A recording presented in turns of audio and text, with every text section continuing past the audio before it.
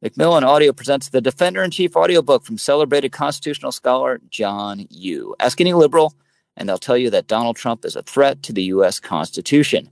Yoo argues that this charge has things exactly backwards. He convincingly makes the case that our founding fathers would have seen Trump as returning to their vision of presidential power, even at his most controversial, and that he is, in fact, the Constitution's greatest protector. Victor Davis Hanson calls this provocative audiobook an engaging, completely original, and superbly researched and argued analysis from one of America's top legal minds. Pre-order Defender-in-Chief by John Yoo wherever audiobooks are sold.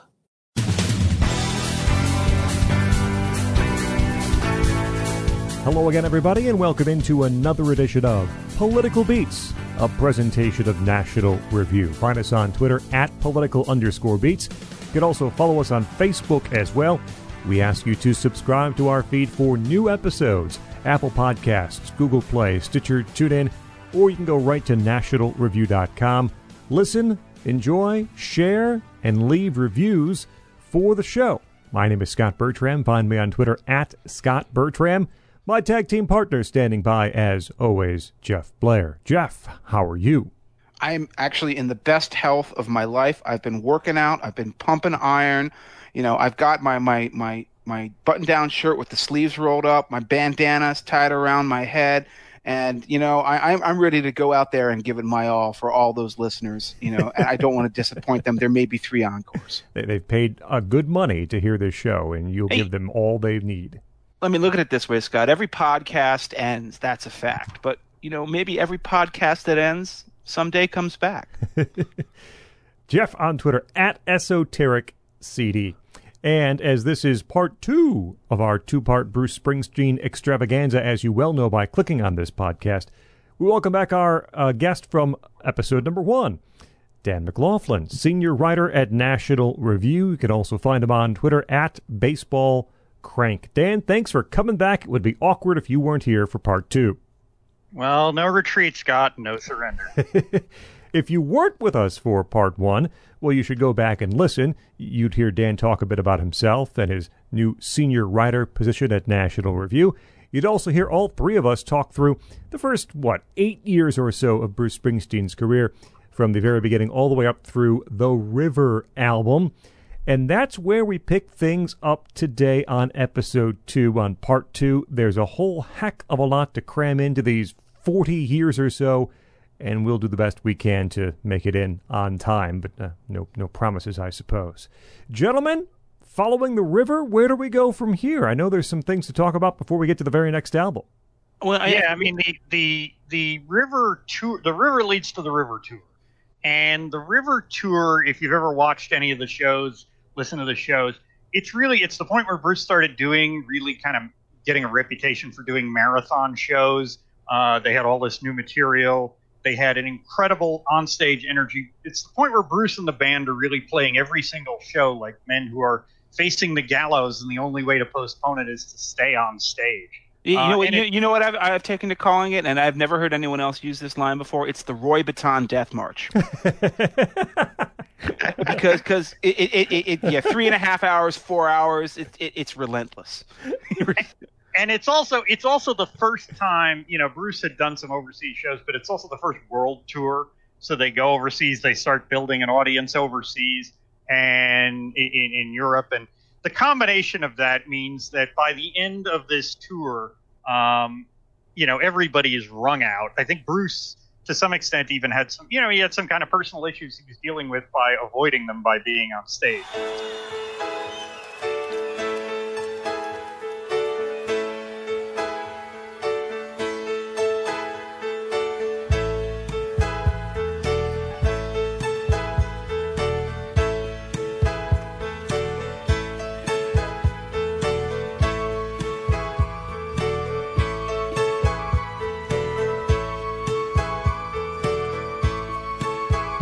One night I was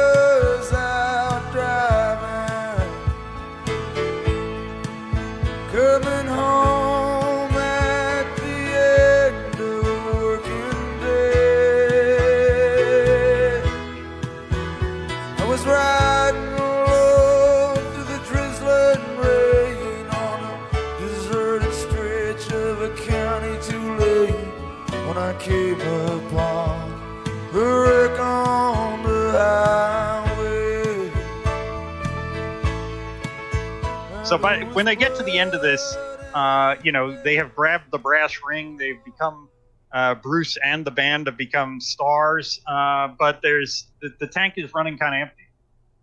The thing about these shows, and some of them have now been released officially by Springsteen on his website, which is just a wonderful resource. I have to say, like, Bruce used to have such a sort of a puckeringly tight hold on all of his live archives. But, as he's gotten older and he's reflected on these things, he's releasing these shows now, and so people can pick them up.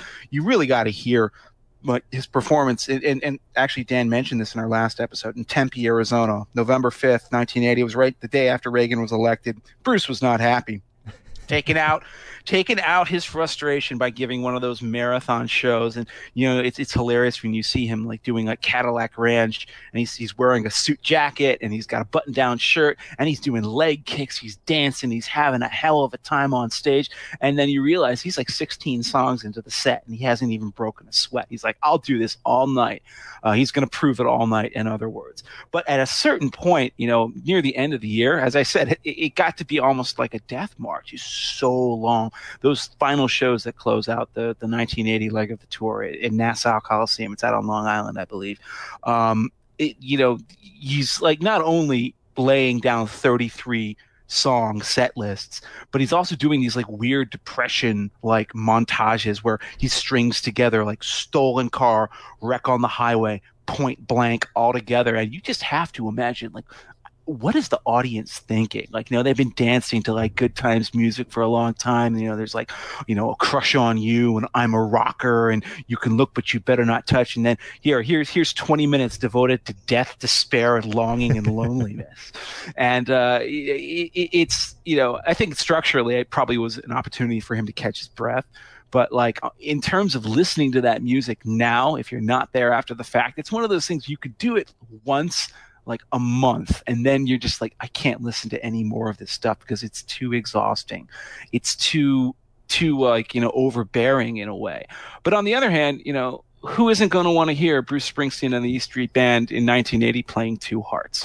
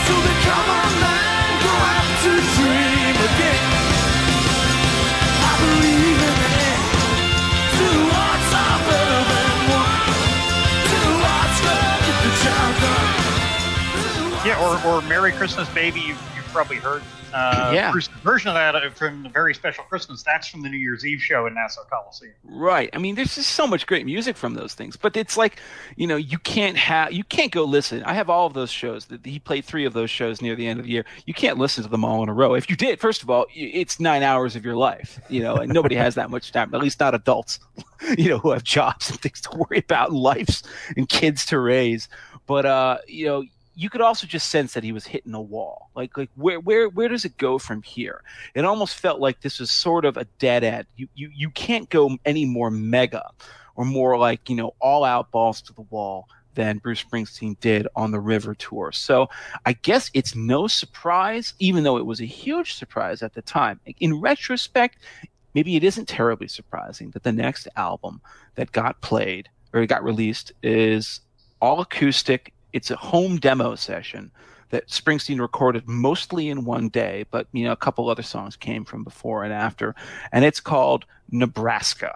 I have so very many thoughts about this album, but because I'm such a hog for time, I was wondering if you guys wanted to chime in first.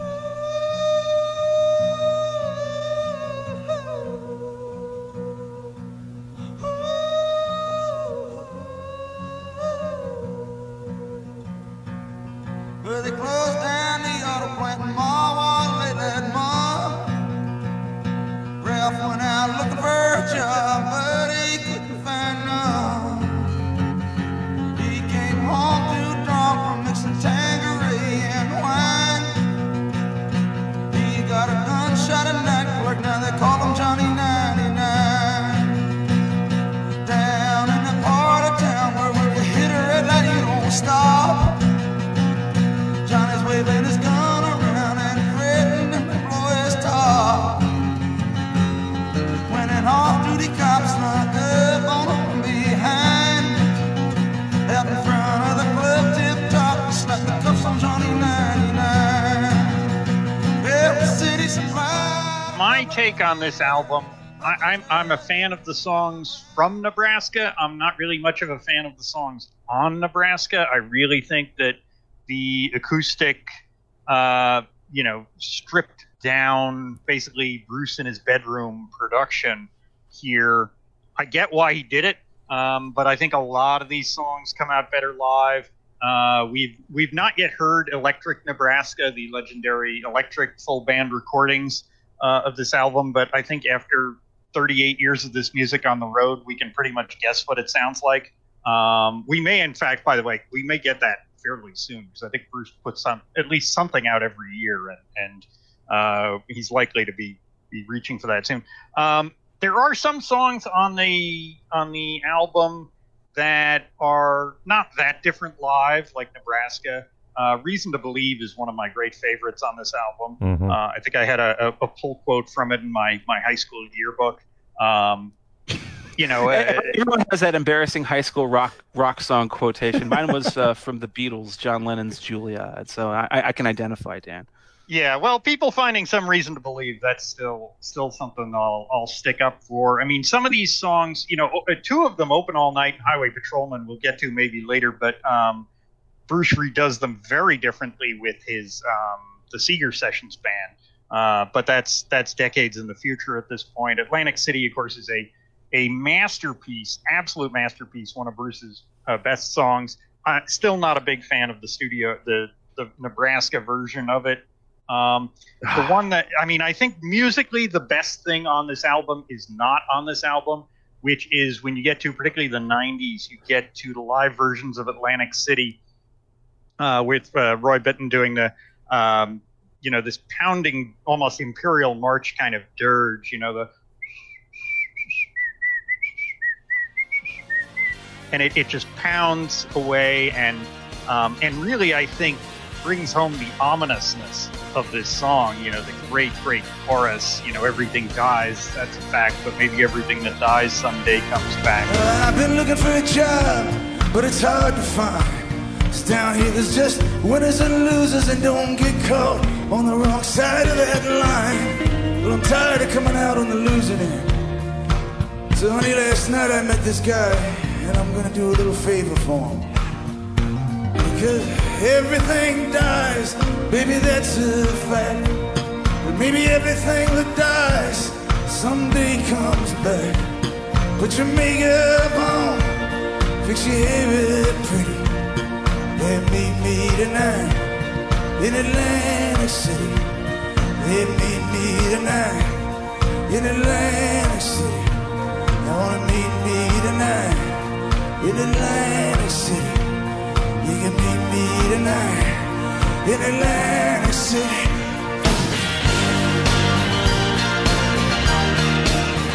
The one song I think really does do well in the studio version is State Trooper. It just has this incredibly tight, tense feeling to it of a guy who's kind of paranoid about getting pulled over. So there is not necessarily he's not just paranoid about getting pulled over. There's the implied threat that's like, if you pull me over, I'm going to have to shoot you. Mm-hmm. I'm going to have to kill you, and I don't want to do that, sir. Please don't pull me over. And that it's that weird desperado vibe to State Trooper that ramps that paranoia level up to like 11 or 12 on a 10 scale. And that's what I love about that song so much, is that, yeah, it's not just like, I don't want to get pulled over. It's that, like, I'm going to do something terrible. Don't do it. Don't do it. Don't do it. And it comes through in that rhythmic thrum of his guitar. Maybe you got a kid. Maybe you got a pretty wife. The only thing that I got been bothering me my whole life. Mr. State Trooper, please don't stop me. Please don't you stop me. Please don't you stop me.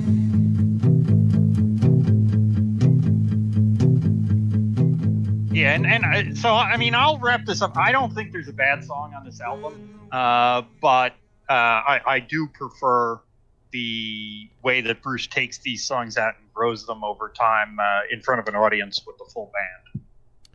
I like Nebraska, and I do like the album versions of these songs, the ones that ended up on Nebraska. This, in a way, is sort of the accidental album that Bruce has spent the rest of his year sort of chasing, trying to recreate. These demos were meant to be played for the band, and then probably figuring out a way to make them full band material, and eventually some did, as Dan mentioned. But instead, these just 4-track guitar vocal demos are what ended up being the actual album of Nebraska.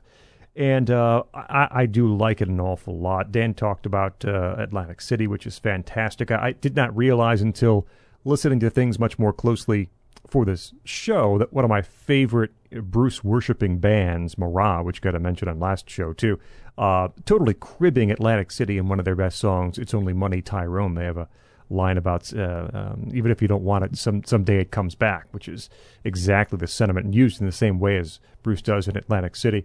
I love that. My favorite part might be that back-to-back of Highway Patrolman and State Trooper, almost because you get two sides of the story. In Highway Patrolman, this is the story from the Highway Patrolman's point of view, who's chasing his brother up toward the Canadian border and eventually lets him go despite his crime. Man turns his back on family. Well, he just ain't no good. Well, I chased him through them county roads till a sign said Canadian border 5 miles from you. I pulled over to the side of the highway and watched his taillights disappear. Me and Frankie laughing and drinking. Nothing feels better than blood on blood.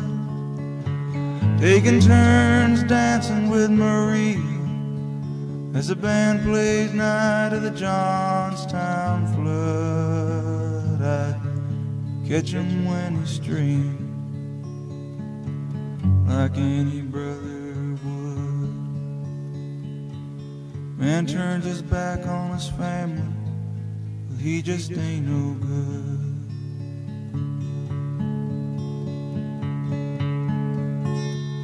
And State Trooper, the very next song, tells it from Frankie's point of view, trying to get away. Don't pull me over, like Jeff said. The threats, maybe you got a kid, maybe you got a pretty wife.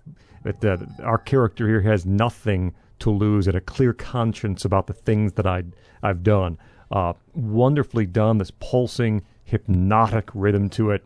The back-to-back of Highway Patrolman and State Trooper is just outstanding. We learn a bit more about Bruce and his dad and my father's house. That Hammond, there's a little Hammond organ part there that peeks through in the final verse.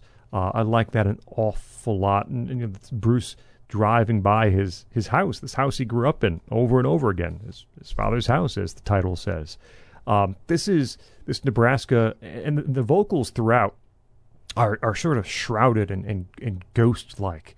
And the way it's recorded, again, was not necessarily meant to be an album, but it is. And it's a fantastic album.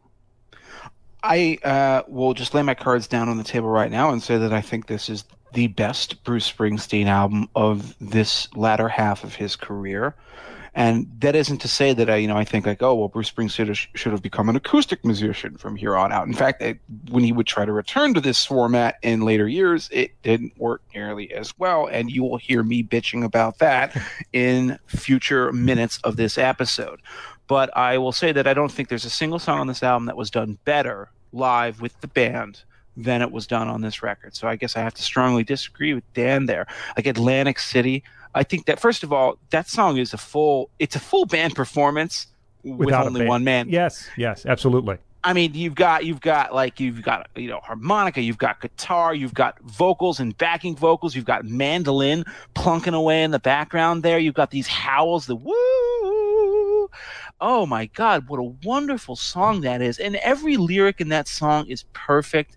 Where he talks about how I've got debts that no honest man can pay. Well, I got a job and tried to put my money away, but I got debts that no honest man can pay. So I drew what I had from the Central Trust, and I bought us 2 tickets on that Close City bus. Now, baby, everything dies, honey, that's a fact.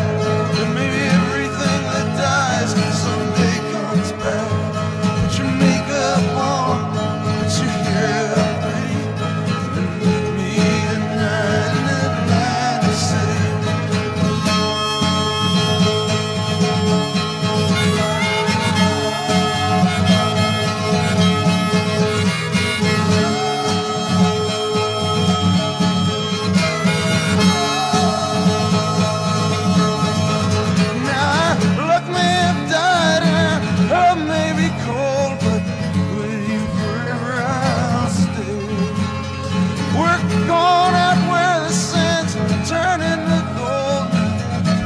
Stockings, baby, 'cause the night's getting cold, and maybe everything dies, baby, that's a fact. But maybe everything that dies someday comes back. I think the idea here is that, Bruce has now become a voracious reader and a literateur under the tutelage of John Landau.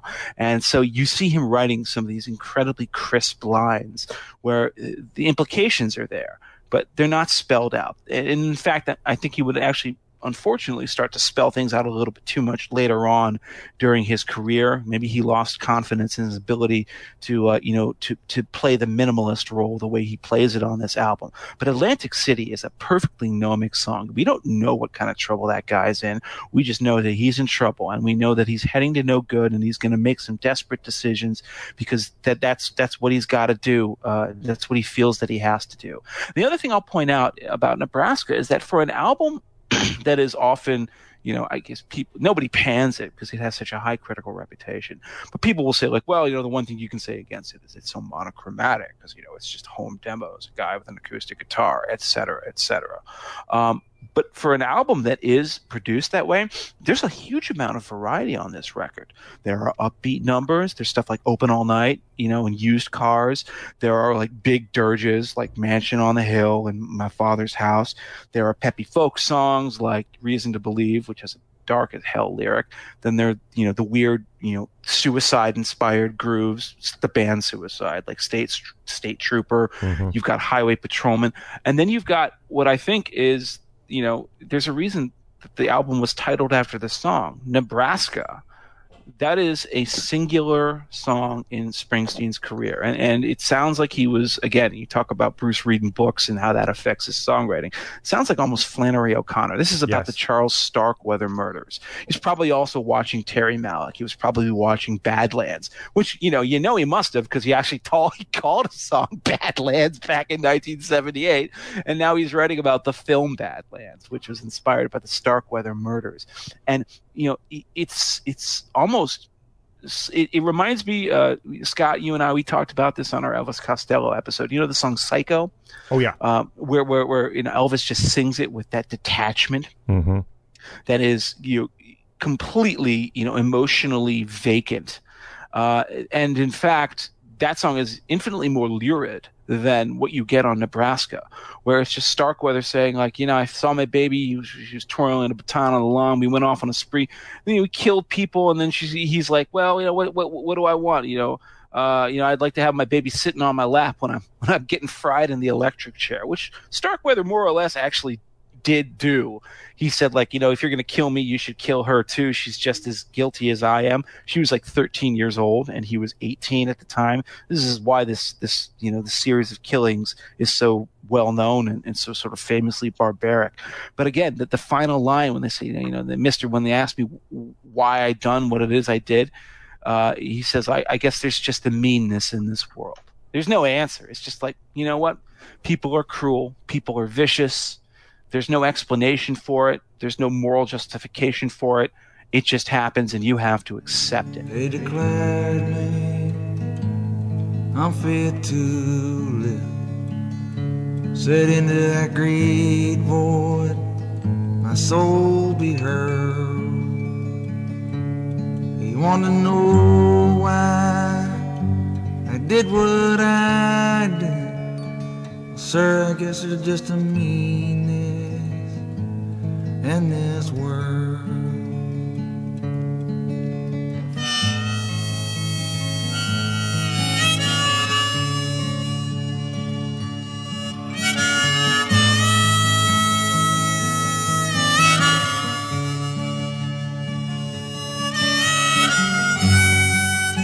That is a quantum leap in writing for Bruce Springsteen from anything he had done before. I am so impressed by it.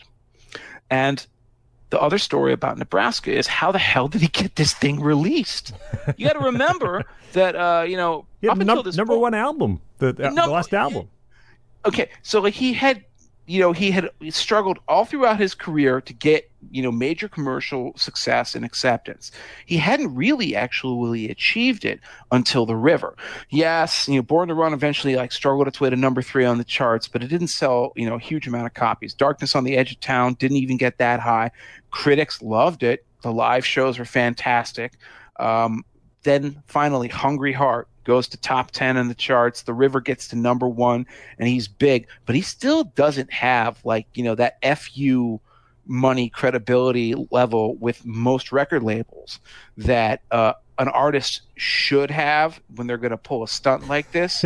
He went to Columbia and he said, okay, here's me sitting in a darkened attic in my home playing depressing murder ballads and songs about my father and, stuff about fleeing from the cops. And I want you to release it as an album. And they said yes. Why did they say yes? Well, maybe because the music industry was a little bit more forgiving back then than it is these days. But the other reason they said yes, and this is probably the part of the whole, Nebraska story that isn't as well known, is that Bruce and John Landau basically promised Columbia Records that, okay, you let us release this album as is. We feel it's an important artistic statement that we need to make. And we guarantee you that the next thing we release is going to be a mega pop smash, go for the gold ring, number 1 hit album. We promise. And that's how you get Born in the USA.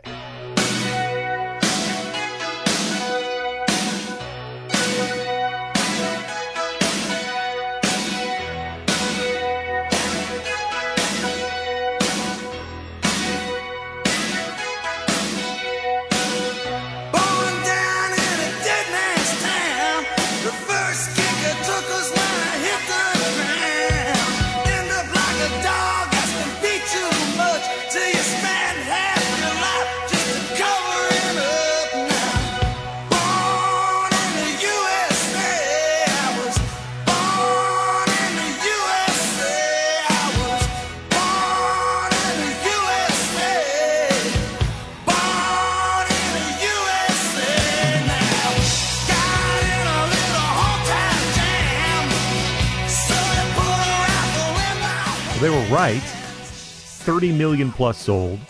7 top 10 hits off of Born in the USA. Everybody had a copy of it in the mid 80s. Ronald Reagan used, of course, the title track during the campaign not to its intended effect, the title track Born in the USA. And yet, guys, I got to tell you, I don't like this album. I don't like Born in the USA. And in fact, listening back to it in preparation for the show, it is the reason, really, why I spent so much time trying to keep Bruce away from my ears. There's some things on here that work. Let me start there. Dancing in the Dark is a great song, and it's one of the big songs. I think it was the first single from Born in the USA. And, of course, has that new wavy, guitarless sort of thing that maybe Springsteen fans weren't accustomed to, used to, or even in some quarters, I guess, accepting of. But man, oh man, does it work. It works because you can feel through Bruce's vocals him trying to just bust out of the song, of the rhythm, of everything happening in those lyrics. Clarence Clemens' sax solo on the fade out is fantastic. The bones on this thing are just fantastic, and it all. Clarence Clemens' sax solo on "Dancing in the Dark." I swear to God, it sounds like it could be the sequel to what you hear on Hall & Oates' "Man Eater" from the year before. And you know what? That's just fine with me.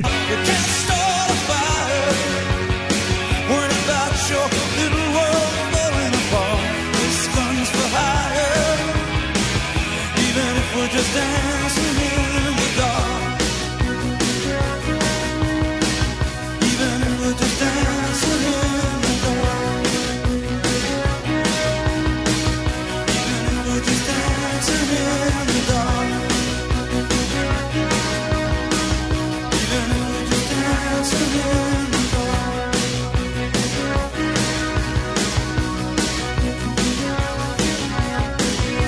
Hey, baby.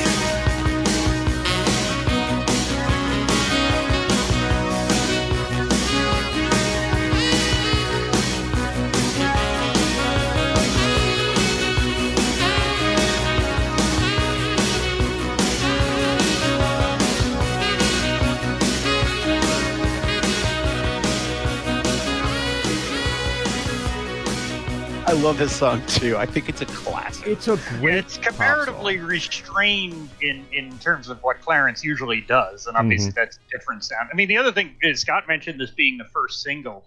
It was also a big deal and a big event at the time that Bruce put out a video, right? But Bruce Springsteen is doing a music video, right? That this was in the right around the time that MTV was really peaking. And so there was still a sense that there were a few kind of holdouts who had not lowered themselves to release a music video, in a sense. And so Bruce puts out this video, and the video itself is, it becomes a sensation. Iconic. It's like for his first major video, you can't do much better than having Monica from Friends be the girl that you call up on stage to dance. Who knew that Courtney Cox was going to become super famous afterwards either? It's just like, kismet. Yeah, I mean, and one of the fun things, I think Bruce mentions even in his book that, like, people still ask him today if he just put some girl at random out of the audience. Like, that's one of the most recognizable actresses of the past generation, somebody who's been in, like, a huge number of these cultural touchstones. But, the other elephant in the room about the Dancing in the Dark video, we can't skip over. Bruce is doing the Carlton. I see. I mean, Bruce, if you listen to his... He pulls it off. He pulls it off. And by the way, here's the thing. If you read his autobiography, and I strongly recommend his autobiography, I'm actually very skeptical about, like, rock star autobiographies because they're rock stars. They're not writers for the most part. Like, what do these people have to say about their lives? I think other people usually better about writing about them than they are themselves.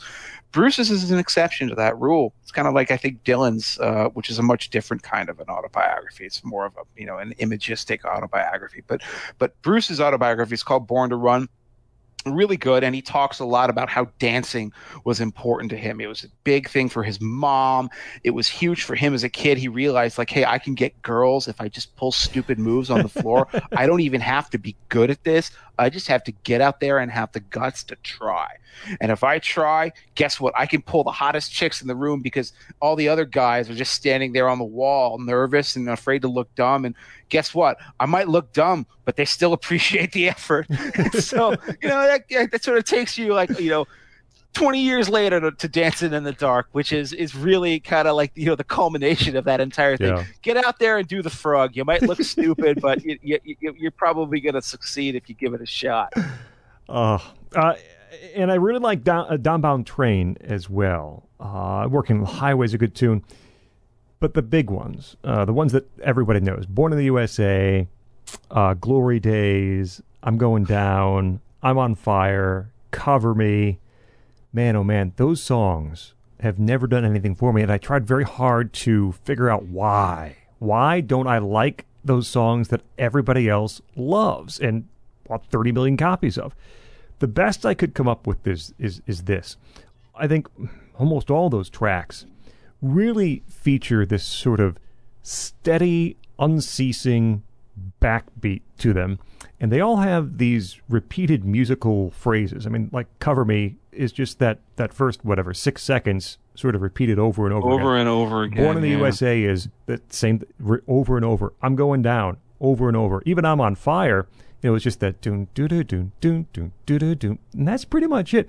And I if I have to point to one reason why I think those songs work commercially, because they do stick in your head. You remember those hooks. There's no doubt about it.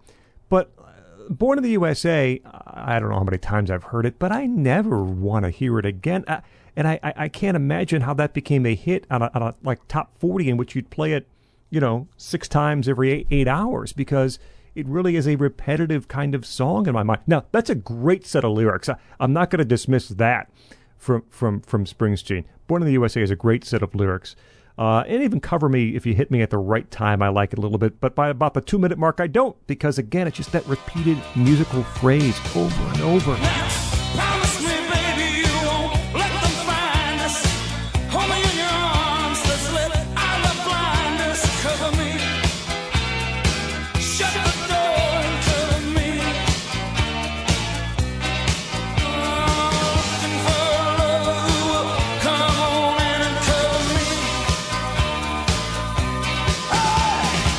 Outside's the rain, the driving snow.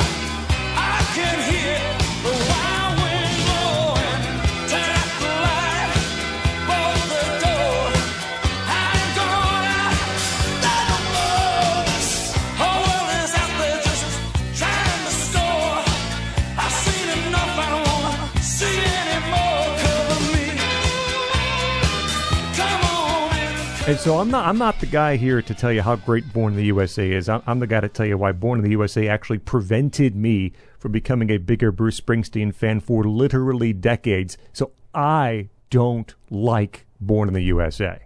Dan, your whole life has been building up to this moment. Defend Born in the USA. I am the guy. I am that guy. I mean, I will say that. Look, I'm not impartial here. There are 2 albums in my life that have meant more to me than any others, and we'll get to the other one later in the show. But and this is one of them. And look, they say that the music that's on the radio when you're 14 years old is like the most important thing to you. And I turned 14, as a high school student in North Jersey in the fall of '85, at the absolute pinnacle of Born in the USA madness. I mean, for about 6 months to a year, Bruce was the biggest thing in music. Briefly even bigger, I think, than, Michael Jackson or Prince or Madonna. And so, he was absolutely ubiquitous. And I remember in the fall of '85, we had Backstreets, which was, I guess, the biggest Bruce cover band in Jersey, come to our high school, and they packed like 1,000 people in the gym. And this album, the popular success of this album, Scott mentioned the 7 consecutive singles, and first of all, you got to remember too, back in those days, artists would pump out singles to the radio much faster in succession than they do today. So this is between, those singles peaked on the charts between June of '84 and January of '86. I think up until the last decade or so, Bruce, the only other artists ever to have 7 top 10 singles off an album was like Michael Jackson and Janet Jackson. So this album is massive. And it is one of those albums to me that is a perfect album. Not even Bruce's best album. I mean, I think Born to Run is still his best album, but a perfect album in the sense that is perfectly balanced and tempoed. You know, you've got 6 songs on each side. You've got I'm on Fire is a little over 2.5 minutes, and all the other songs on this are between 3:15 and 4:50. So you have that kind of perfect balance of rock and pop, perfect balance of, you know, each song. I mean, as Scott says, they, you know, the songs do have these kind of earworm repetitive musical sounds to them.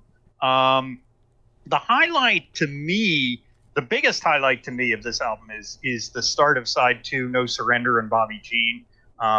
You know, those are No Surrender is I mentioned on the first show, you know, songs that are just kind of Clarence's or Danny's. This is Max Weinberg's song among all of Bruce's songs, maybe even more than Candy's Room.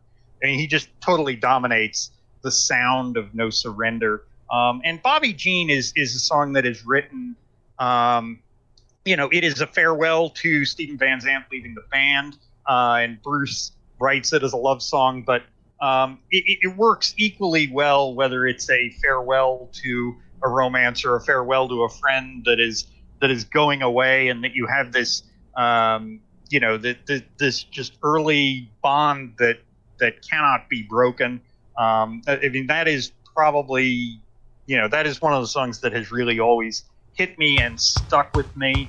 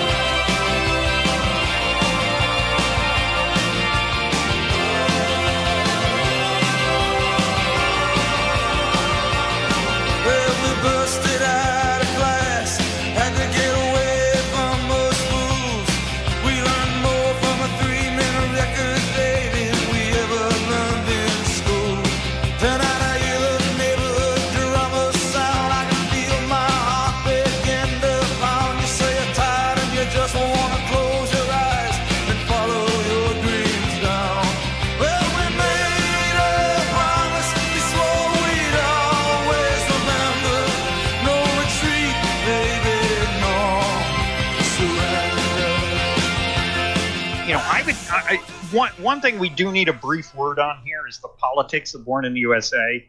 And yeah, Reagan didn't know anything about rock, and obviously some speechwriter gave him. I blame George Will. George Will famously went to a concert, and he wrote like a Washington Post column. George Will, wonderful man, great opinionator. I have so much respect for him, but he clearly missed the point. He was probably sitting in the back of the arena, and he just heard the thundering chords, and he heard Bruce singing "Born in the USA," and he didn't listen carefully enough to the lyrics, and he wrote about that song. Wow, how patriotic that is! And then some Reaganite speechwriter picked it up and then put it into that thing, and thus the legend is born of Republicans misappropriating the message of the song.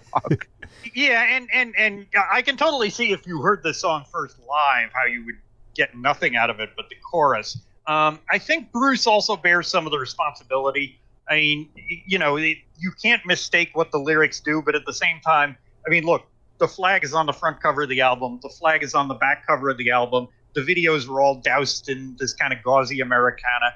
The tour posters, the tour staging, the flag is everywhere. So Bruce is capitalizing on a wave of patriotic feeling that's coming across in the country. But the thing about Born in the USA, the politics of it, is that, you have to remember, obviously, the Vietnam War was enormously divisive, socially divisive in the late 60s, and you had people who didn't want to hear a bad word about the war, and Curtis LeMay wanted to bomb Vietnam back to the Stone Age, and you had at the other opposite end of the scale, you had the protesters who were like calling people baby killers and spitting on the vets when they returned. And I think, by the early 80s, Bruce writes this in 82, the war was lost. The divisions obviously had not disappeared, but people had moved on to other things. But there was this growing, I think, bipartisan sense in the country that whatever you thought of the war, that the country had really just treated the vets badly. They sent them off to this war that it wasn't prepared to win, that they got, screamed at and got no thanks when they got home. this is the early 80s, is the period when, guys like John McCain and John Kerry, who had very different views of the war, both got elected to Congress.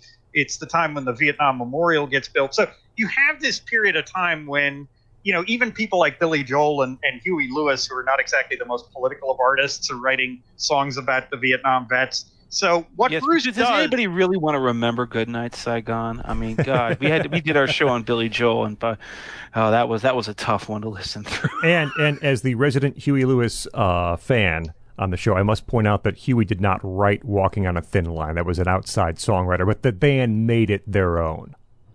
Yeah, and Bruce, of course, takes the title of this album from a book, Born on the 4th of July, that later becomes a Tom Cruise movie. But, I mean, if you listen to this song, though, it really is, I mean, yeah, he's Go and Kill the Yellow Man is the only reason he can think of for the war itself. But by and large, the story is not so much against the war or about the war as it is about the veteran who, gets shipped off there for no particular reason of patriotism or belief in the cause, and he comes home and things aren't good and his brother's dead and everything. So it really is, it's just the story of the vet. And so it is not a great patriotic song, but it is not sort of an anti-patriotic song in that sense.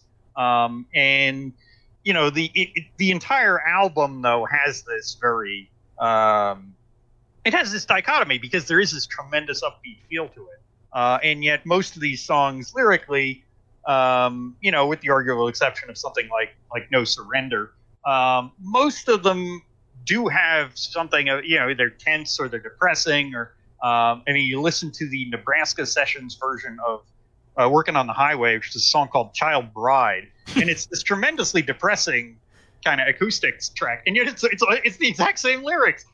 Bruce has changed just about nothing, but he's turned it into this kind of up-tempo rockabilly track.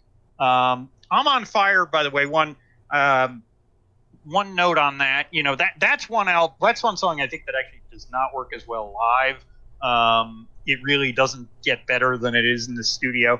It's probably my least favorite song on the album, but it's also worth noting that there are a couple of songs of Bruce's, that one and Secret Garden, which we'll come to in the 90s, that are disproportionately enormously popular with Bruce's female fans.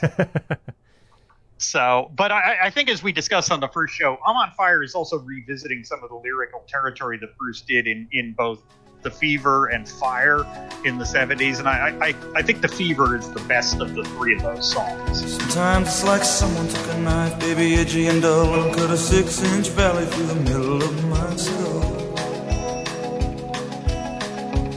At night I wake up with the sheets soaking wet and a freight train running through the middle of my head. Only you can cool my desire. Oh, I'm on fire. Oh, I'm on fire. Listen, I'm surprised to find myself in the position of saying this, but I really want to make a strong defense of Born in the USA, the song.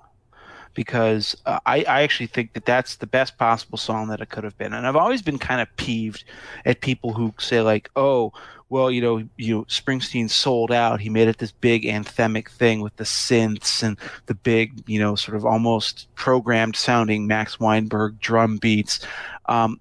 If you've heard the original demo version of this song from the Nebraska sessions, the home demo stuff, the same reel that the rest of the album was taken from, the acoustic version of Born in the USA, it was released on Trax, and Springsteen has, since then he's performed it in that manner. In fact, when I saw him live back in 1999 or 2000, I can't remember, that's the way he did it at the show.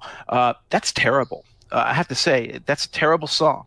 A great lyric that is sacrificed to a sort of a weird, tuneless acoustic dirge of a song. It doesn't work, and it never would have worked. Born in the USA, as you hear it on that album, yes, with that big, major key, boom, boom, ba-da-da-da, boom, and then Bruce, shouting at the top of his lungs. I mean, the entire song, it's just him at 10, just shouting every word out. That's the best song that Born in the USA ever could have been. And I never have understood why people claim, like, oh, This is why I make fun of George Will. Like, how could you misunderstand the meaning of this song? The music doesn't disguise it. If they had buried his vocals in the mix or something like that, okay, maybe then I buy that there was some sort of sleight of hand that was being done here, that that Springsteen was trying to slip one by you. But no, he's straight up born down in a dead man's town. The first kick I took is when I hit the ground, end up like a dog that's been beat too much. You spend half your life just to covering up. There you first verse. This before he even talks about Vietnam. All right. First verse is that. So there's no hiding the point of view that he's coming from here. So I've never understood why people, didn't grasp it. I guess maybe it was the 80s and everyone was just like doing lots of cocaine or something like that. I never have grasped, even when I was 5 years old. Of course, I had my dad to explain it to me. My dad, was like a very liberal guy back then. He hated Vietnam too and all that. So he told me all about it. That probably helped me. But I think he's just crystal clear on this song. And I think it is a fantastic song. It's one of his great songs. And the fact that it is monochromatic, it's a Springsteen song that doesn't have any contrasting middle eight. There's no alternate, melodic theme there. It's just, da, da, da, da, da, da, da, the whole time for 4.5 minutes. It still works. It works for its time, and I think it works beyond its time.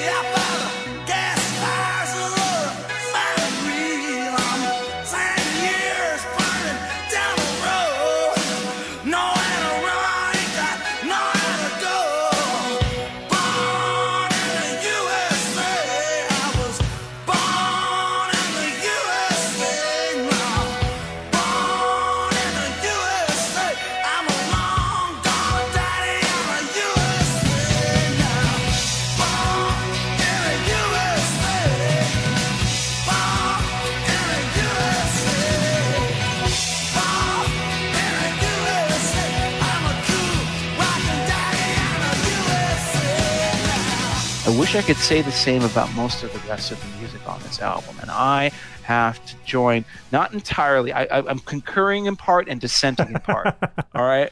I'm going to write my own opinion on Born in the USA, but I'm half on Scott's side and half on Dan's side. I think there is stuff here that does hold up. I've actually always kind of enjoyed working on the highway, because, as Dan pointed out, you took this very dark and bleak thing and turned it into this upbeat rockabilly song. And it's about you've done some pretty horrible crimes, and now you're breaking rocks on the side of the road in a highway chain gang, for the prison. Downbound Train is great. I think I Am on Fire is one of those songs that, as Dan pointed out, kind of dies a death alive. But on this album, it's good. And on a better sequenced version of this album, nobody would complain about it. Dancing in the Dark, we've already talked about. I think it's a fantastic song. I think it's actually will make my top 5 at the end of the show. It's a legitimate classic. And I will argue that if this was any other synth pop band from the early 80s, mid 80s doing this, and of course there were tons of them, most of them coming out of Britain at this time, who were making it big on MTV and thus making it big in the charts, no one would complain one iota about it. It would be a beloved, great 80s track that we always thought wow, hey, that aged really well, didn't it? It has aged well. It's only because it's Springsteen that we think ill of it, because we think it's a sellout. Springsteen, the story of the song is, of course, quite famous, where I think it was John Landau, his manager, he's listening to, the proposed track listing that Bruce had submitted to him for the album. And he said, hey, this is all well and good, but there's no single on it. And then Springsteen, snapped back at him. He's like, hey, you know what? Why don't you write the effing song, huh? If there's no single, why don't you go write the single? And then Springsteen, sort of tucked his tail between his legs, went home and wrote Dancing in the Dark in one night. And it was recorded the next day. And thank God for that, because I think it's a fantastic song. Messages keep getting clearer. Radio's on and I'm moving around the place. I check my look in the mirror. Wanna change my clothes, my hair, my face, and I ain't getting nowhere. I'm just living in a dump like this. There's something happening somewhere. Baby, I just know this. You can't start a fire. You can't start a fire without a spark. This guns for hire. Even if we're just dancing in the dark.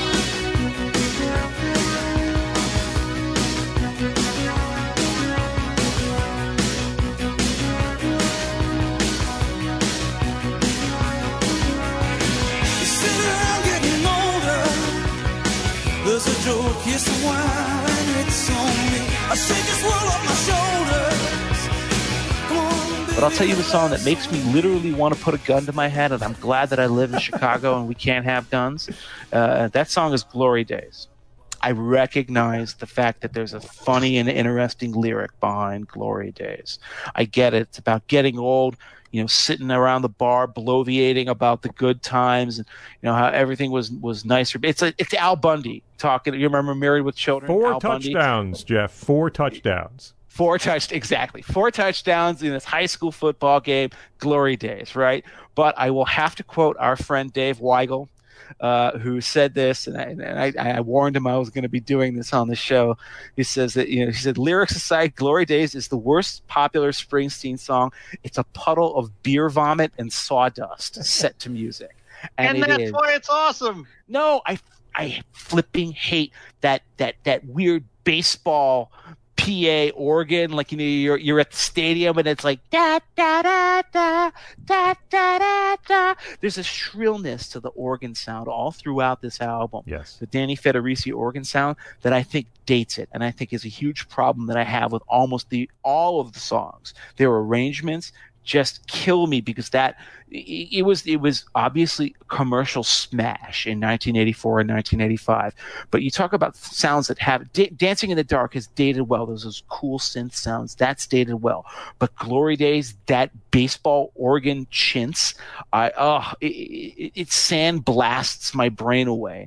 And every time I had to listen to this song more than like 2 times, only 2 times. And of course, the problem is that you've listened to it 2 times. It's going to be dancing around in my head for the next 2 months, maybe 2 years. And I regret it intensely. I hate that song with an abiding passion. And that's why we have to drop the clip in here so you all can suffer along with me.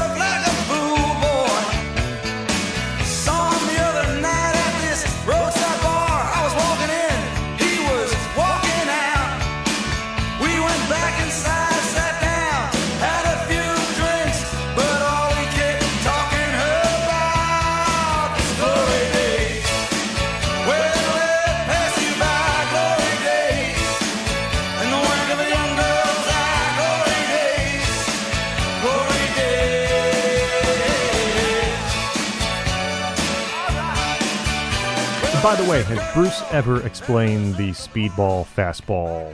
No, I have no idea what that's about. And he had a friend. He actually did have a friend who was a baseball player. All right, that's an autobiographical line. I never understood why he did that. Did he think it was like a folksy affectation? Maybe in Central Jersey they say speedball. I don't know. Dan might know more about this. He's from the tri-state area. I'm not. I don't know where the hell that came from. But again, just like one of those many things where I could write an essay for Slate or something like that about why I hate Glory Days so much, and it would be the most wonderful piece of bilious filth that you've ever read, because that's how deep my loathing for it runs. And that's all despite the fact that the lyric is actually quite clever. But I think the other thing, does anybody have any final thoughts on the album as it is released that they want to share before I move on to what I think is the real tragedy of Born to Run, which is the stuff that was left off of it? Before we get to there, does anyone have anything they want to say? No, I mean, I would just add that I do think Glory Days is. I mean, look, it sounds like bar band music because that's basically who these guys are, and that's what Bruce is shooting for. Yeah, well, he should have been shooting for something a little different. I know he made a promise to his record label. It's like, okay, you let me release Nebraska. It's not your cup of tea. By the way, Nebraska got to number 2. It didn't flop by any means. I mean, it didn't obviously spit out any singles or anything like that, but it wasn't a failure. And then, Bruce said, okay, thank you. Let me do that. And now here's your big pop mega stardom album. And of course, Born in the USA, I think is what Scott, you might know this. Is it 10 times platinum? I think that's how much it's sold. Yeah, it's got the Diamond Award. I don't think that they go higher than Diamond. The Diamond is 10 million sold. So it's like this and Thriller, which are basically the biggest albums of the entire decade, right? Yes. Thriller got the kids. It got the African American market, and it got even normal middle America. But this is sort of its inverse. Whereas everybody in between Inland Empire, California, and Asbury Park, New Jersey, bought Born in the USA, and it was the biggest selling album of his career. What would it have been like if he had put together a different album, an album that includes all of the incredible outtakes from this era? That's the thing. I could make you an alternate Born in the USA that has some of the songs that are on the actual album as released, but is mostly comprised of the things that he left on the cutting room floor. And that album, for me at least, would rank up there with The Wild, the Innocent, and the E Street Shuffle, which you guys know is my favorite Springsteen album of all time. It would rank up there with Darkness on the Edge of Town. It would rank up there with The River. Well, deep in the dark forest filled with rain. Beyond the strip of Maryland pines, there's a river without a name. In the cold black water, now Johnson, man, here stands. He stares across to the lights of the city and dreams of where he's been. Oh, mama, mama, mama, come quick. I got the shakes and I'm gonna be sick. Throw your arms around me in the cold dark night. Hey now, mama, don't shut out the light. Don't you shut out the light. Don't you shut out the light. Don't you shut out the light. Don't you shut out the light. Don't you shut out the light. Don't you shut out the light.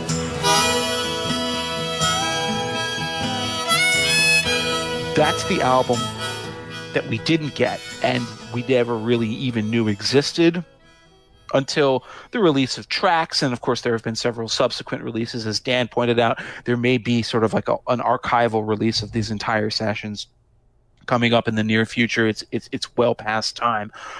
This could have been truly great, and it wasn't. And the thing I want to focus on, there are so many songs.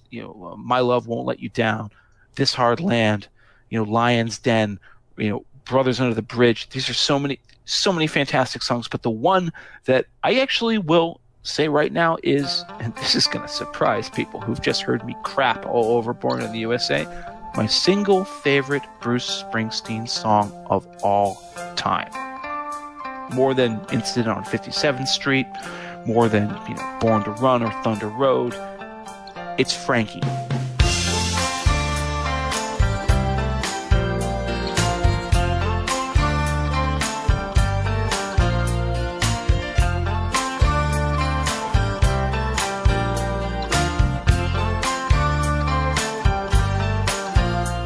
Dark weekends in the sun out on Chelsea Road, ascending the stairs. Frankie, my one, check your makeup in the mirror. Come on, babe, let's go. We'll dance round this dirty town till the night is all done. Let all the finer things sleep alone tonight. Let all the minor kings lose their thrones tonight. Don't worry about us, babe. We'll be alright. Well, everybody's dying. This town's closing down. They're all sitting down at the courthouse, waiting for him to take the flag down.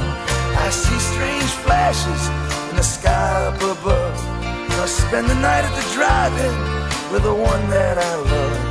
At dusk, the stars. The song Frankie, which actually does date from 1976. It's an old song that he had played live on tour back and during that interregnum between Born to Run and Darkness. But he revived with the band during the Electric Nebraska sessions. This is the only Bruce Springsteen song that was played at my wedding that we danced to. It is the most romantic song he has ever written, and I think it is maybe one of the most romantic songs that I have ever heard. The same way that people grew up in the 50s and 60s, listened to like Up on the Roof or Then He Kissed Me and felt themselves melting inside. That's the way I feel about a song like Frankie, which I think is every piece of musical and lyrical genius that Bruce Springsteen will ever bring to bear. Structurally, too, it does harken back to his earlier years. You have the contrasting middle eights and surprising key changes. But I just love the opening line where he says, dark weekends in the sun out on Chelsea Road, descending the stairs of Frankie, my love. Check your makeup in the mirror. Come on, babe. Let's go. We're going to dance around this dirty town till the night is all done. And it's hard to convey the feeling in your heart, the sort of the welling up of romantic feeling that you get from a song. But Frankie is, to my mind, his greatest song, or if not his greatest, then he's very close to it. And I just wonder, why did it languish in the vaults for 30 years? Here we go. Hit. Walk softly tonight, little stranger. Into these shadows we're passing through. Talk softly tonight, little angel. You make all my dreams will come true.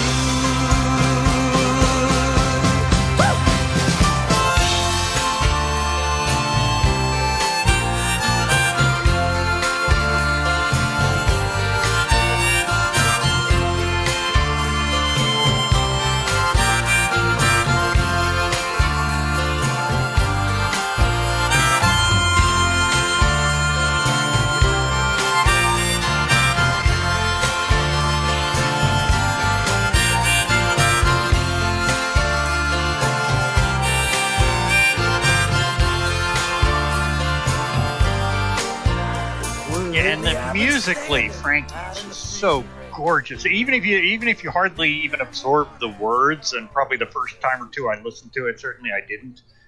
You just take in the music. It's so gorgeous, and and I mean, some of the songs you can understand why they didn't make it. Like Brothers Under the Bridges, tremendous song, but it sounds so much like No Surrender that I can see why. Exactly. Yes. Didn't want, but it's like got the whole lie.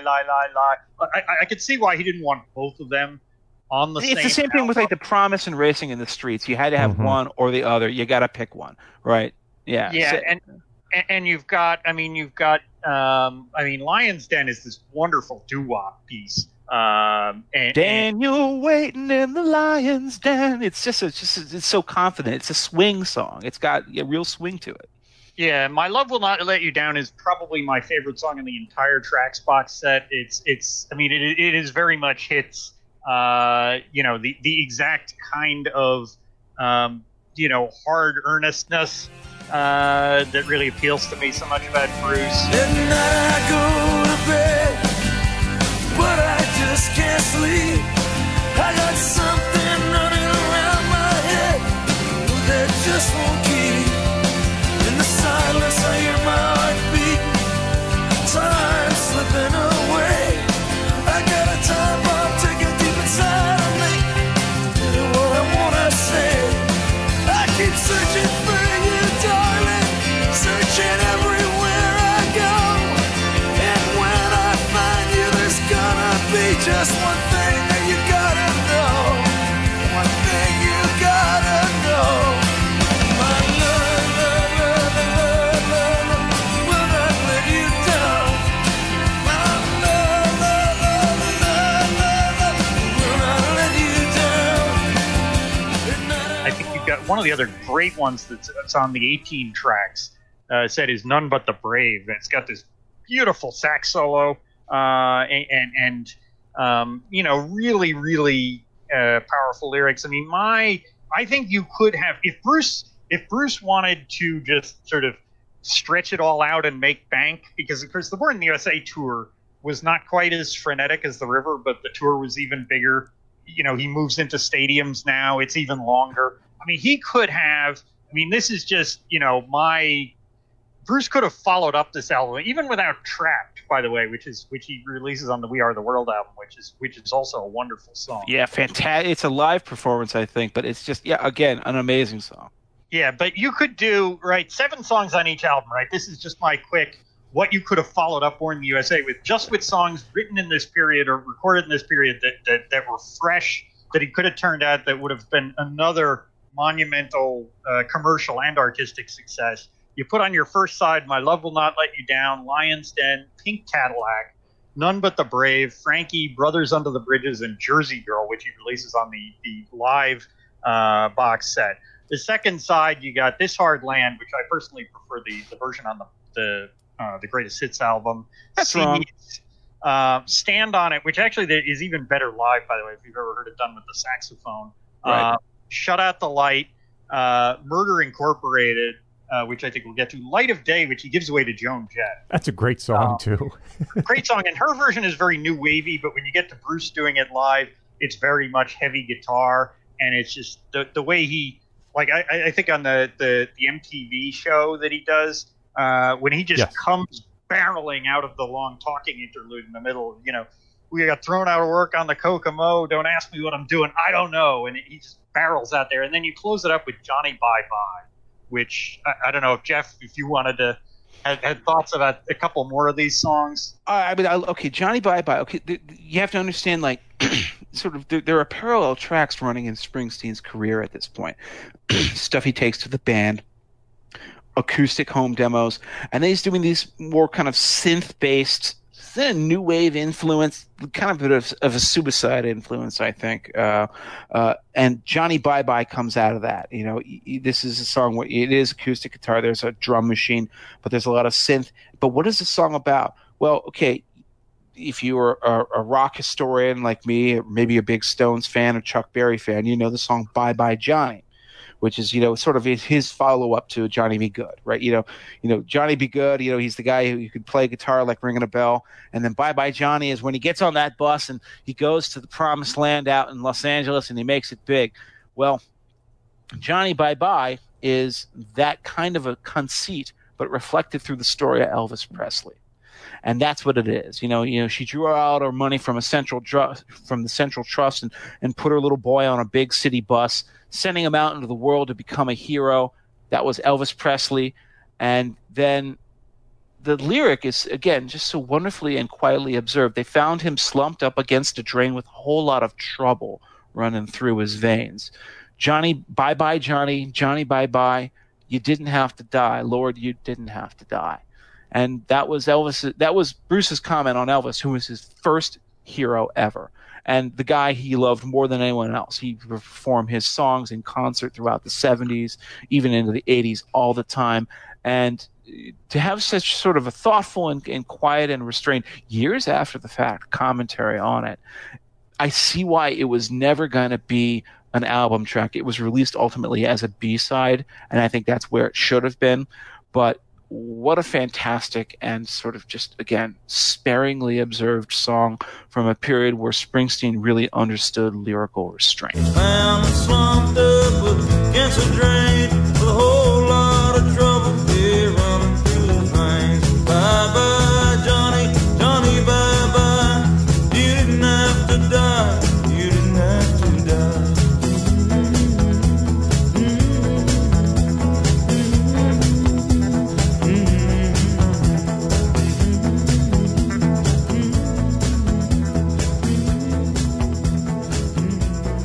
And let me talk here for a moment about a song that would resurface, or would surface, on the Greatest Hits album, but in its original version from 1982, which is Murder Incorporated. That's one that Dan had just mentioned a moment ago. It's one hell of a song. And I had emailed you guys before the show, and I'm an arm's length Bruce guy entering all this, and I have no idea what the not no idea, but, very few ideas about what Bruce fans think about a lot of this stuff. And is it wrong for me to argue that Murder Incorporated really is one of his best songs? Nope. Bruce fans love it too. You're in good company. Okay, good. This is a song that even as I was trying to keep Bruce at arm's length, I could not escape from. It's just a tremendous song. I think it was released as a single during the Greatest Hits album release, but every little piece of Murder Incorporated works for me, from those big power chords to kick off the song over these pulsating organ notes. You have a very muscular bass line throughout the whole track, those plinking piano notes in the chorus. Clarence and the rest of the band doing backup vocals right around all of Bruce's lines in the verses. A tremendous middle eight that slides directly into the final verse.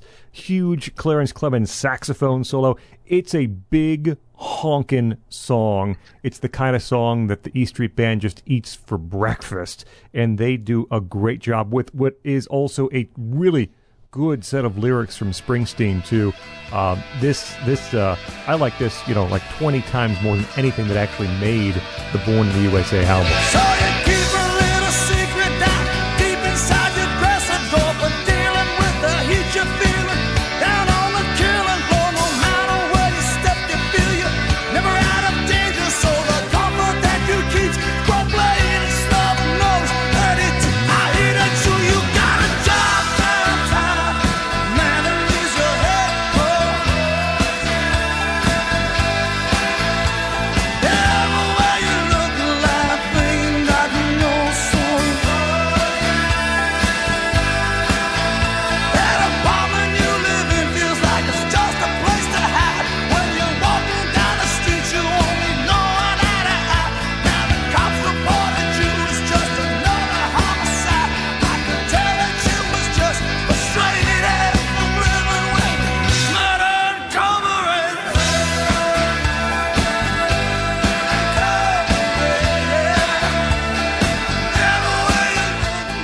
So I guess we have to ask ourselves a question, and that question is, what do you do to follow up the biggest album of your career, the biggest stadium tour of your career? This is, by the way, you think of the progression of Bruce Springsteen live performances because Bruce is known as such an incredible live performer.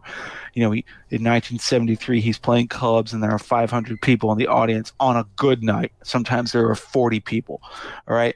75. Now he's getting into the hip zones. He's playing the Roxy. He's playing the Bottom Line. He's gotten the buzz.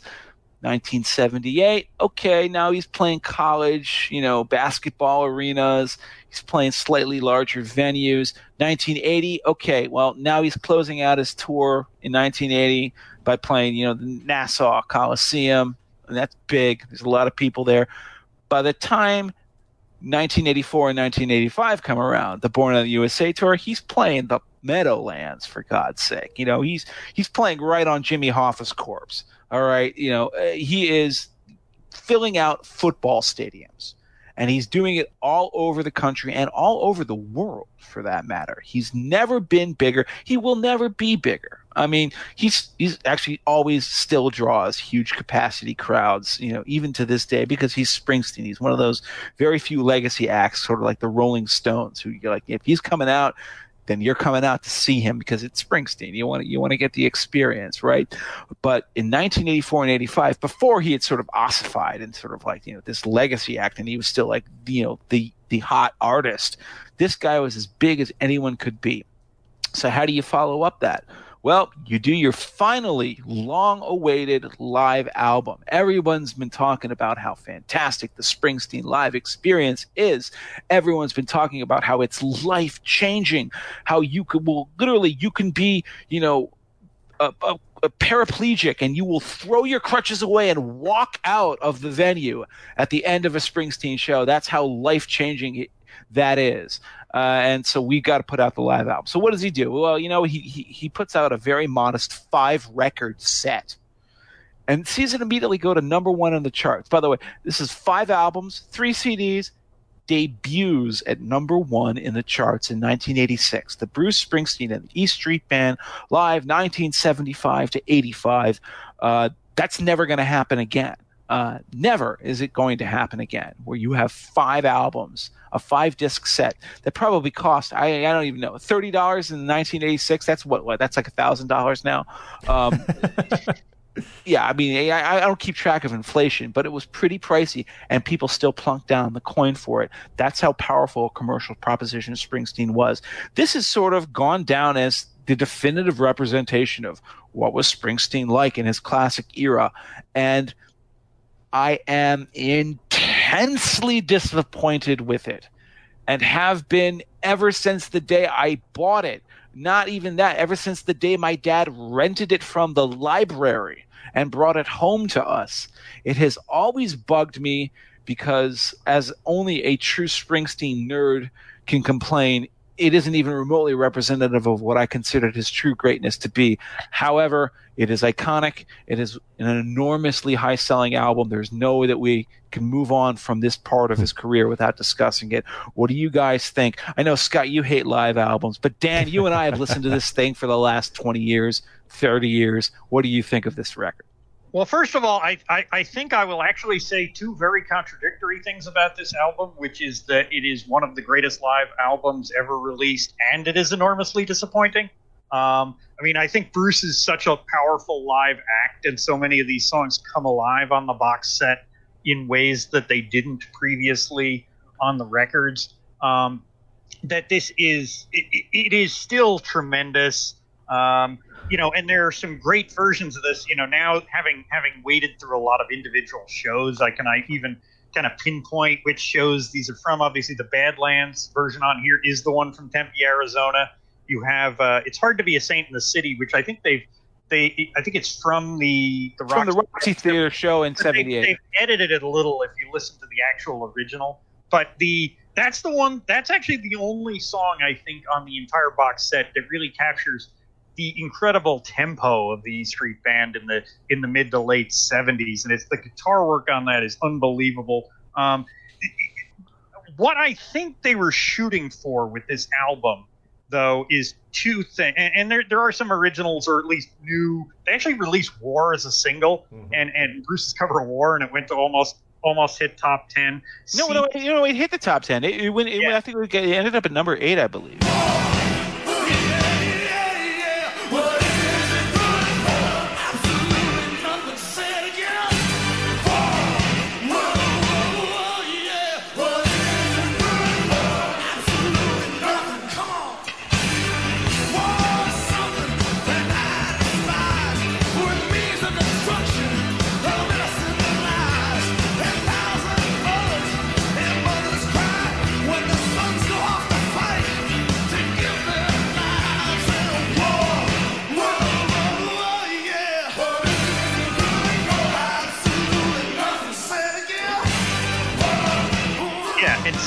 Seeds is here. I still wish we'd ever gotten a studio version of Seeds, because the vocals are a little hard to hear on the box set version. There are other live versions that are better. Jersey Girl is tremendous here.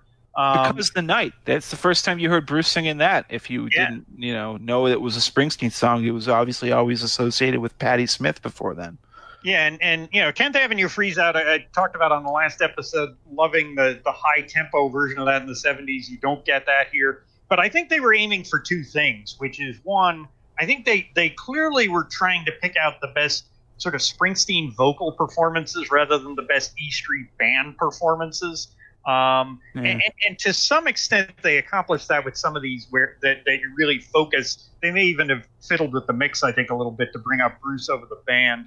And the other thing is, frankly, I think the lack of exceptionally high tempo things is because whoever was putting this together, and I'm sure Bruce was heavily involved, and I don't know who else with him, but clearly was putting this out with an eye towards, we want a box set that's going to sound like the show that you will hear if you come out to hear Bruce now, rather than the show you would have heard if you heard Bruce 7 or 10 years ago. Which ironically was not the case, because what comes next is nothing like prior Bruce shows.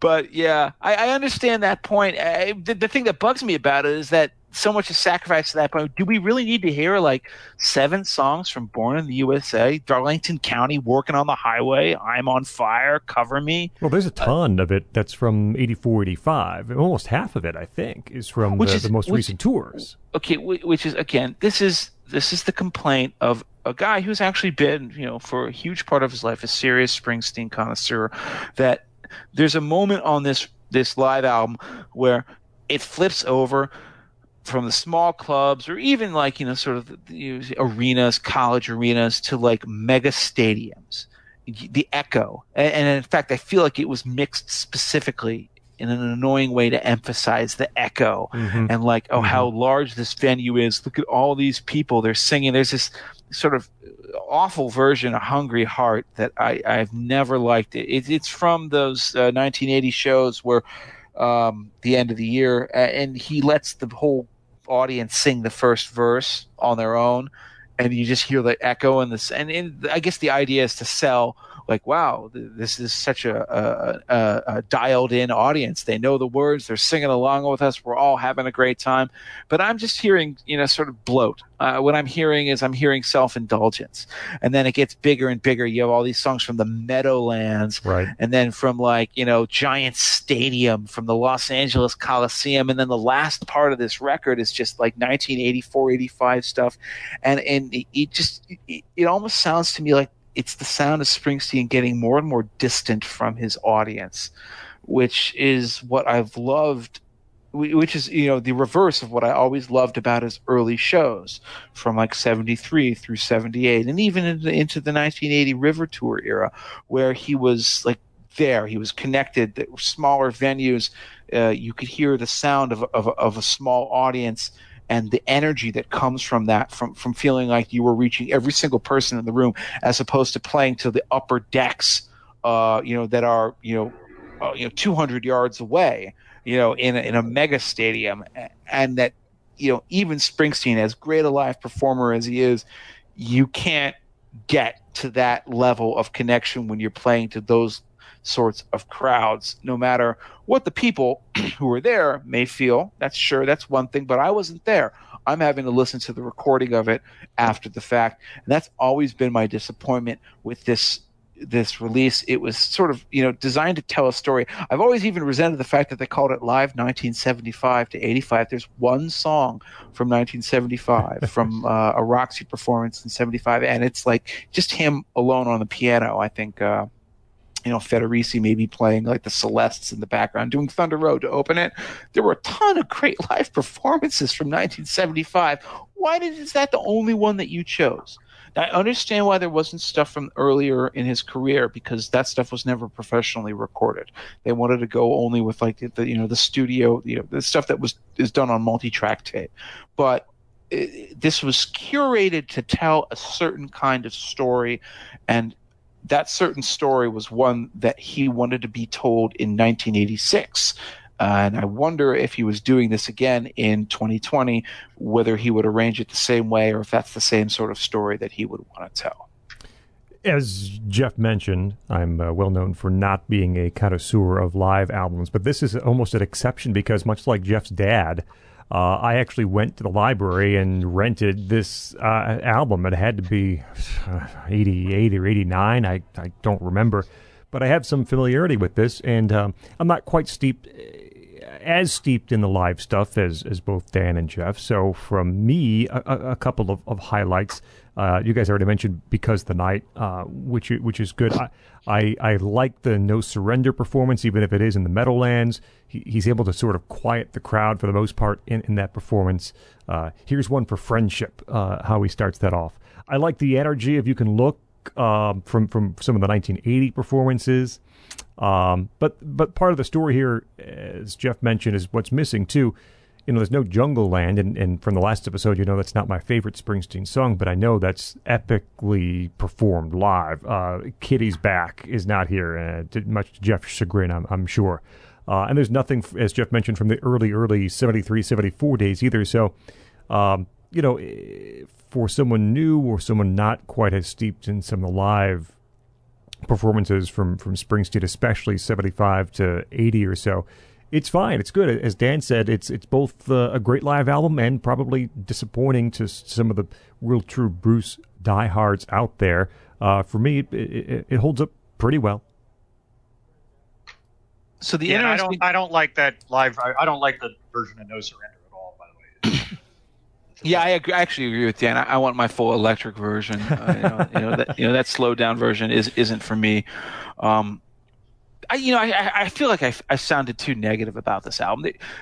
Bruce is a theatrical guy, and this has always been his thing since the earliest days. He's understood the power of the well-placed monologue, bringing the band down, telling a story, holding that crowd in the palm of your hand. And there's a moment on this record that comes from the Roxy stuff in '78. That is one of those things that gave me goosebumps, and it still does. I was listening to it again last night, and it gave me goosebumps yet again. And I'm 39 years old right now. It's in Growing Up when he brings down the band in the middle of the song, and he's in L.A., and it's like, hey, I think my mom and my dad are in the crowd right now. My dad always wanted to become a lawyer. He's like, hey, you can get something from yourself, you can get something for yourself. And it's my mom always wanted me to be a writer. She's like, yeah, that's good. It's an honorable profession. You can get something for yourself. But what they didn't realize is that I want it all. And then the crowd goes crazy. And then that final line at the end, it was like, hey, Mom, Dad, I'm sorry if you're disappointed in me, but tonight, the only thing I can give you is rock and roll. And so one of you guys wanted a lawyer and the other one wanted an author. Well, tonight, these are both just gonna have to settle for rock and roll.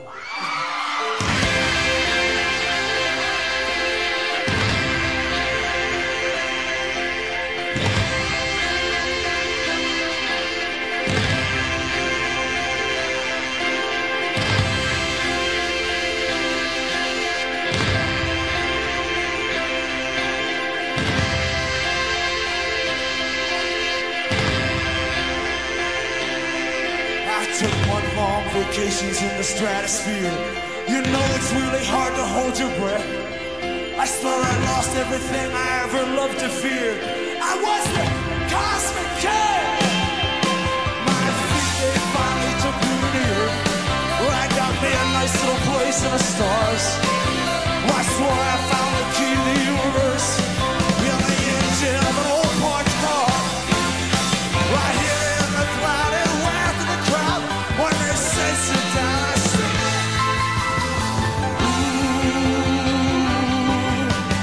growing up. Yeah, yeah, yeah, yeah. Growing up.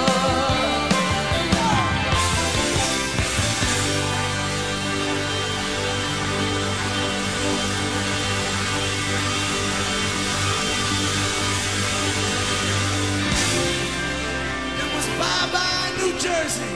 We were airborne. Then boom, the band comes in, and yeah, dude, I'm talking about it right now, and I got goosebumps, and I'm not even listening to it. It's just he probably did that shtick 100 times, man. But it's just every time I hear it, it sets my hairs up on end.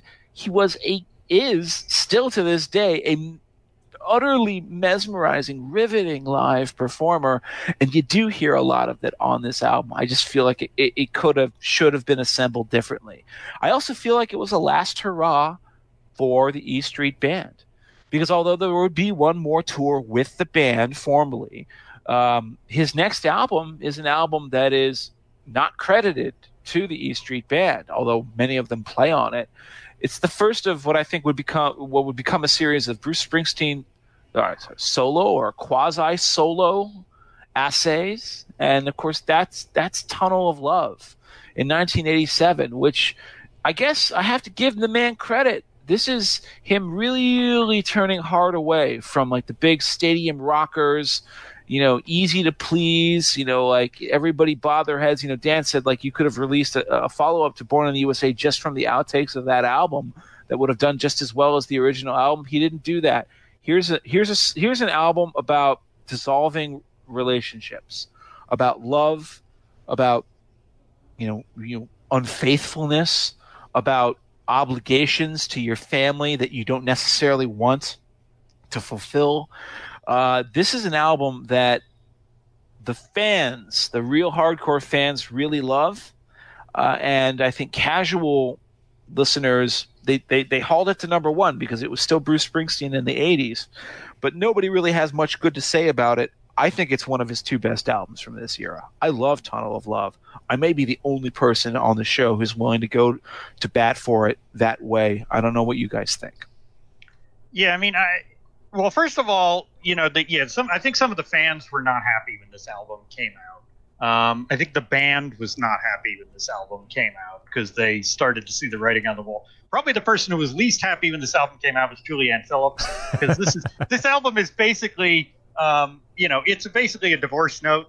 And if you've been married for like a year and your husband writes this album, your marriage is in trouble. Although I have to say that looking at what Bruce does next, it almost seems like part of the divorce that's going on is Bruce and the band too.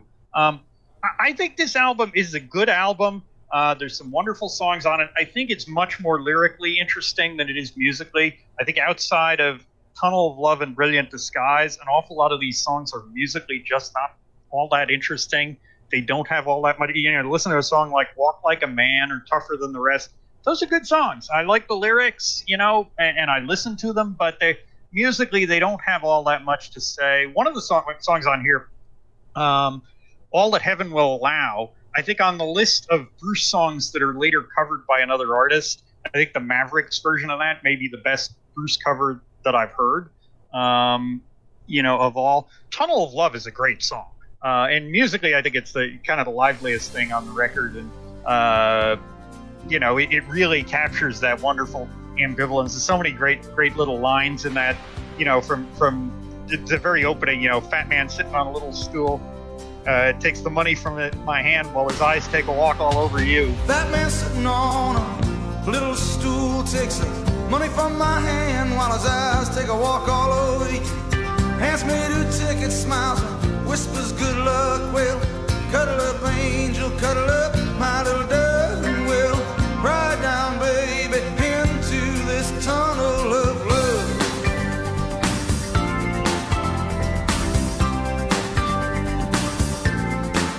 Well, I can feel a soft silk of your blouse.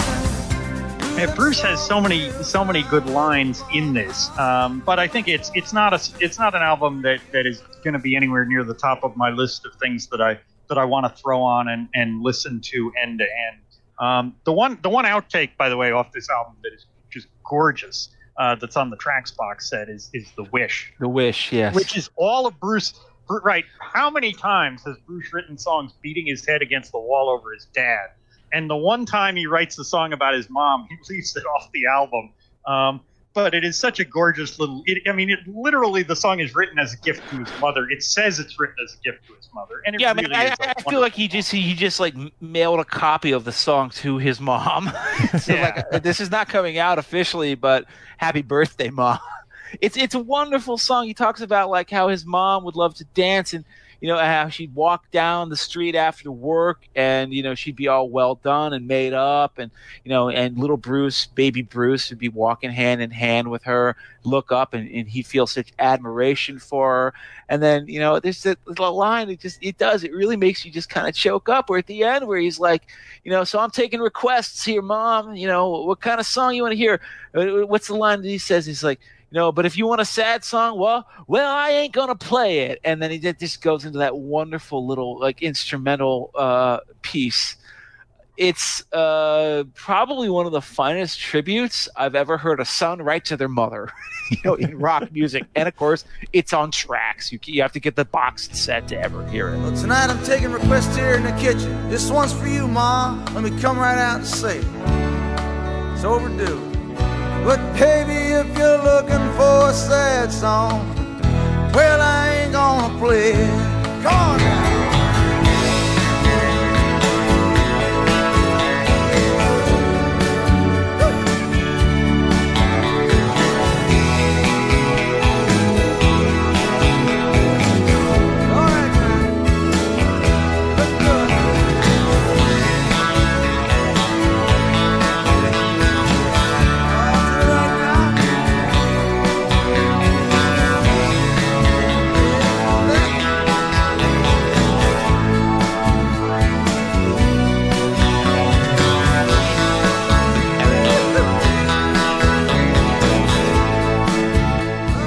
I like Tunnel of Love quite a bit. It might show up at the end of the show. I'm still figuring that out, and I'm not sure I like it quite as much as Jeff, but this is a good album, somewhat unexpectedly, because there's two songs on here people might remember from the single release. That's Tunnel of Love and Brilliant Disguise, and as Dan mentioned, both those songs are really tremendous singles. Tunnel of Love is fantastic.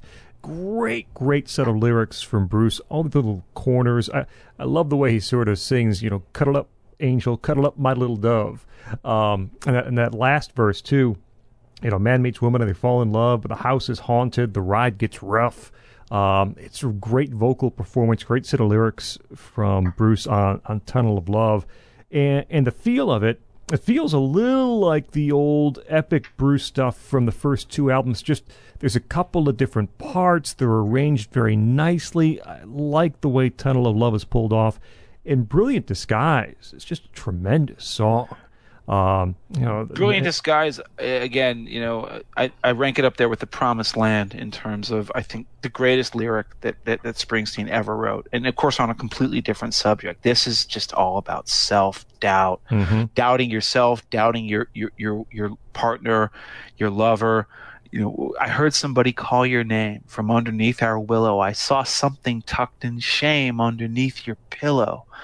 And then there's that line. I've always gone back to it. I try so hard, baby, but I just can't see what a woman like you is doing with me. To think that you're not worthy, right? To think like, oh, you're a wonderful person, and me, I'm human scum. So why are we together? And what is it that you see in me? I heard somebody call your name from underneath our willow. I saw something tucked in shame underneath your pillow. Well, I tried so hard, baby, but I just can't see. Oh, what a woman like you is doing with me. So tell me who I see when I look in your eyes. Is that you, baby, or just a brilliant disguise?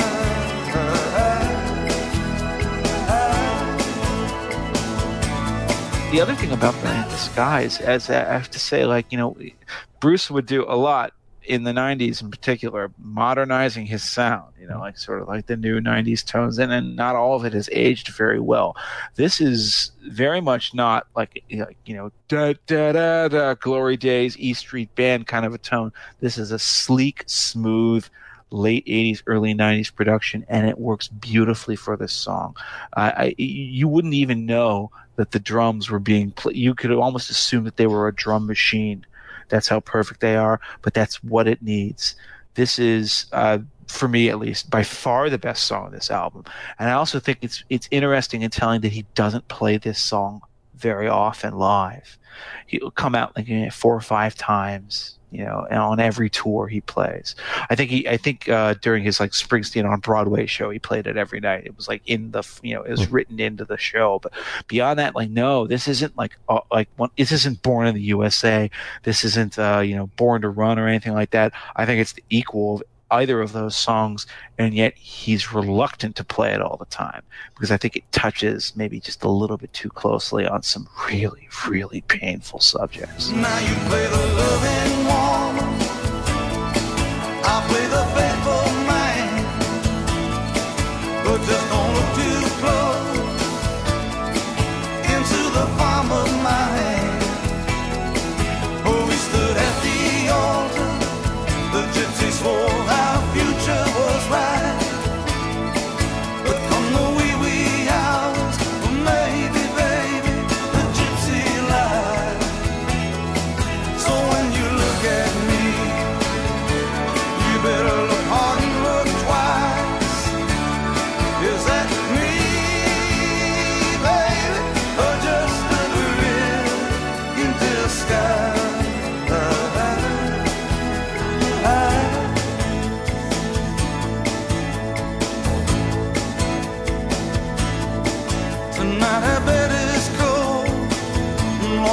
darkness of our love. God have mercy on the man who doubts what he so loved.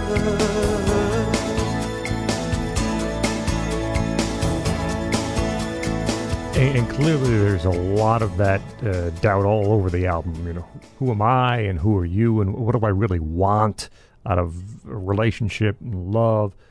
Ain't Got You, the first track where he does his best kind of Roy Orbison vocal track, very nice. Tougher Than the Rest is a great low-key, laid-back song. This lovely organ line.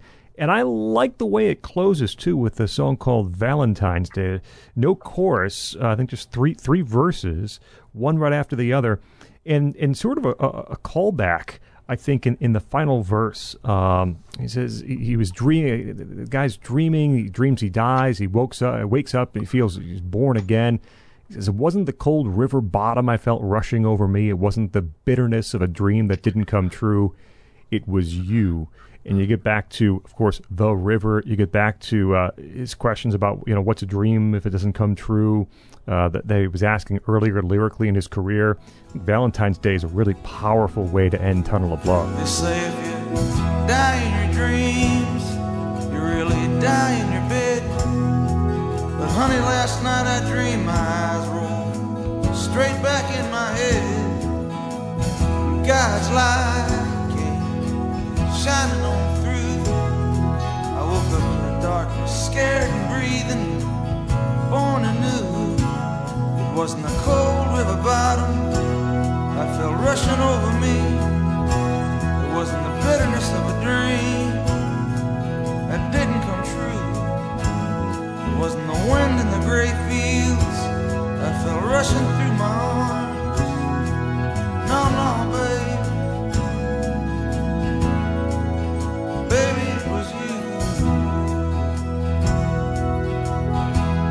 Springsteen famously went to Steve Van Zandt, who had left the band, of course, but he was still his friend, and he played him "Ain't Got You" as a demo. It's the first song on Tunnel of Love, and you know what's the lyric on "Ain't Got You"? It was like I got the fortunes of heaven and diamonds and gold. I got all the bonds, baby, that the bank could hold. I got houses across the country, end to end, and everybody wants to be my friend. But the only thing is that I ain't got you. You know, basically he's saying, like, you know, this is, you know, what is a romantic dilemma for a guy who's made it and is rich and is, you know, has everything he's ever wanted, but he doesn't have, you know, personal fulfillment in his life. And Steve Van Zandt was revolted by it.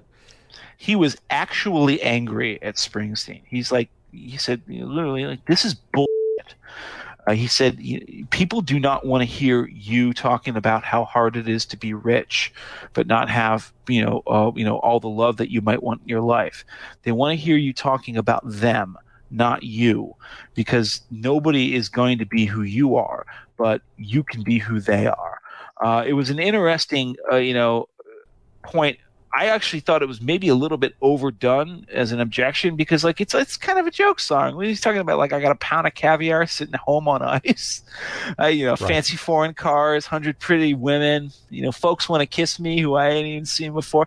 It's a funny song, but I did appreciate the fact that Steve Van Zandt was willing to basically just punch him in the face and say, like, listen, nobody wants to hear rock stars lamenting about how hard it is to be rich. I got a pound of caviar sitting home on ice. I got a fancy foreign car that rides like paradise. I got 100 pretty women knocking down my door, and folks wanna kiss me. I ain't even seen before. I've been around the world and all across the 7 seas. Been paid a king's ransom for doing what comes naturally, but I'm still the biggest fool money this world ever knew.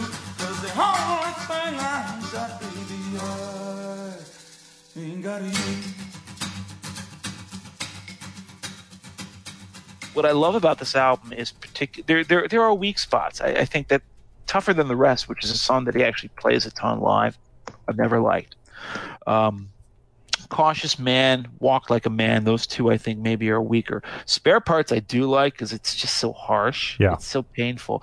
It was Bobby said he'd pull out, but Bobby stayed in. So Jenny had a baby. It wasn't any sin, and then it gets darker from there. It's just at the end of it, she ends up like throwing away or pawning off her wedding ring and her gown instead of trying to like lament the fact that Bobby has left her and has abandoned her and her son, and she's had to move back in with her mom.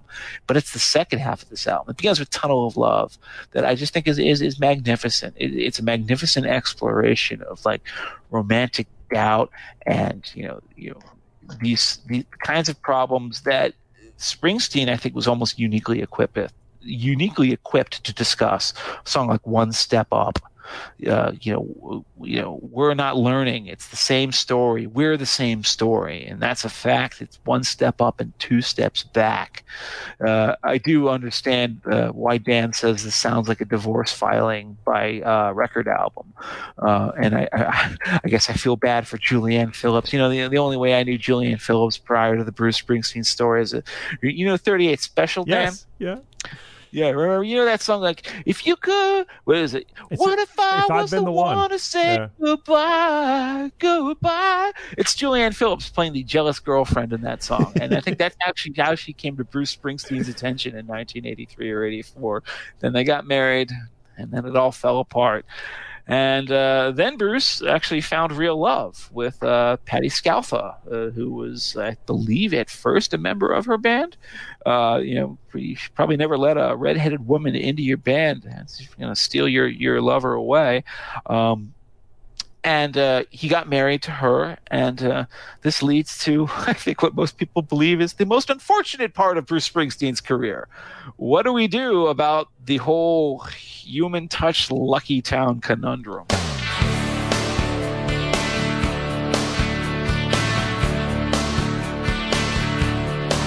Well, my soul checked out missing as I sat listening to the hours and minutes ticking away. They're just sitting around waiting for my life to begin, while it was all just slipping away. Well, I'm tired of waiting for tomorrow to come, or the train to come rolling round the bend. I got a new suit of clothes and a pretty red rose, a woman I can call my friend. These are better days, baby. Yeah, there's better days.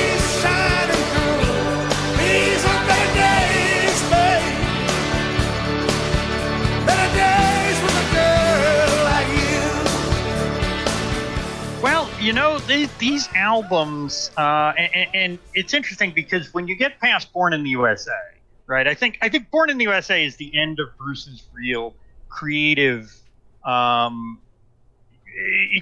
peak in terms of, from this point on, we no longer see Bruce putting out albums and leaving entire albums worth of quality material on the side with them. I think more importantly, he's no longer driving the conversation the way he was. Like, remember, Live 1975, 85 debuted at number one despite being 5 albums long. That is not the case for either of these records.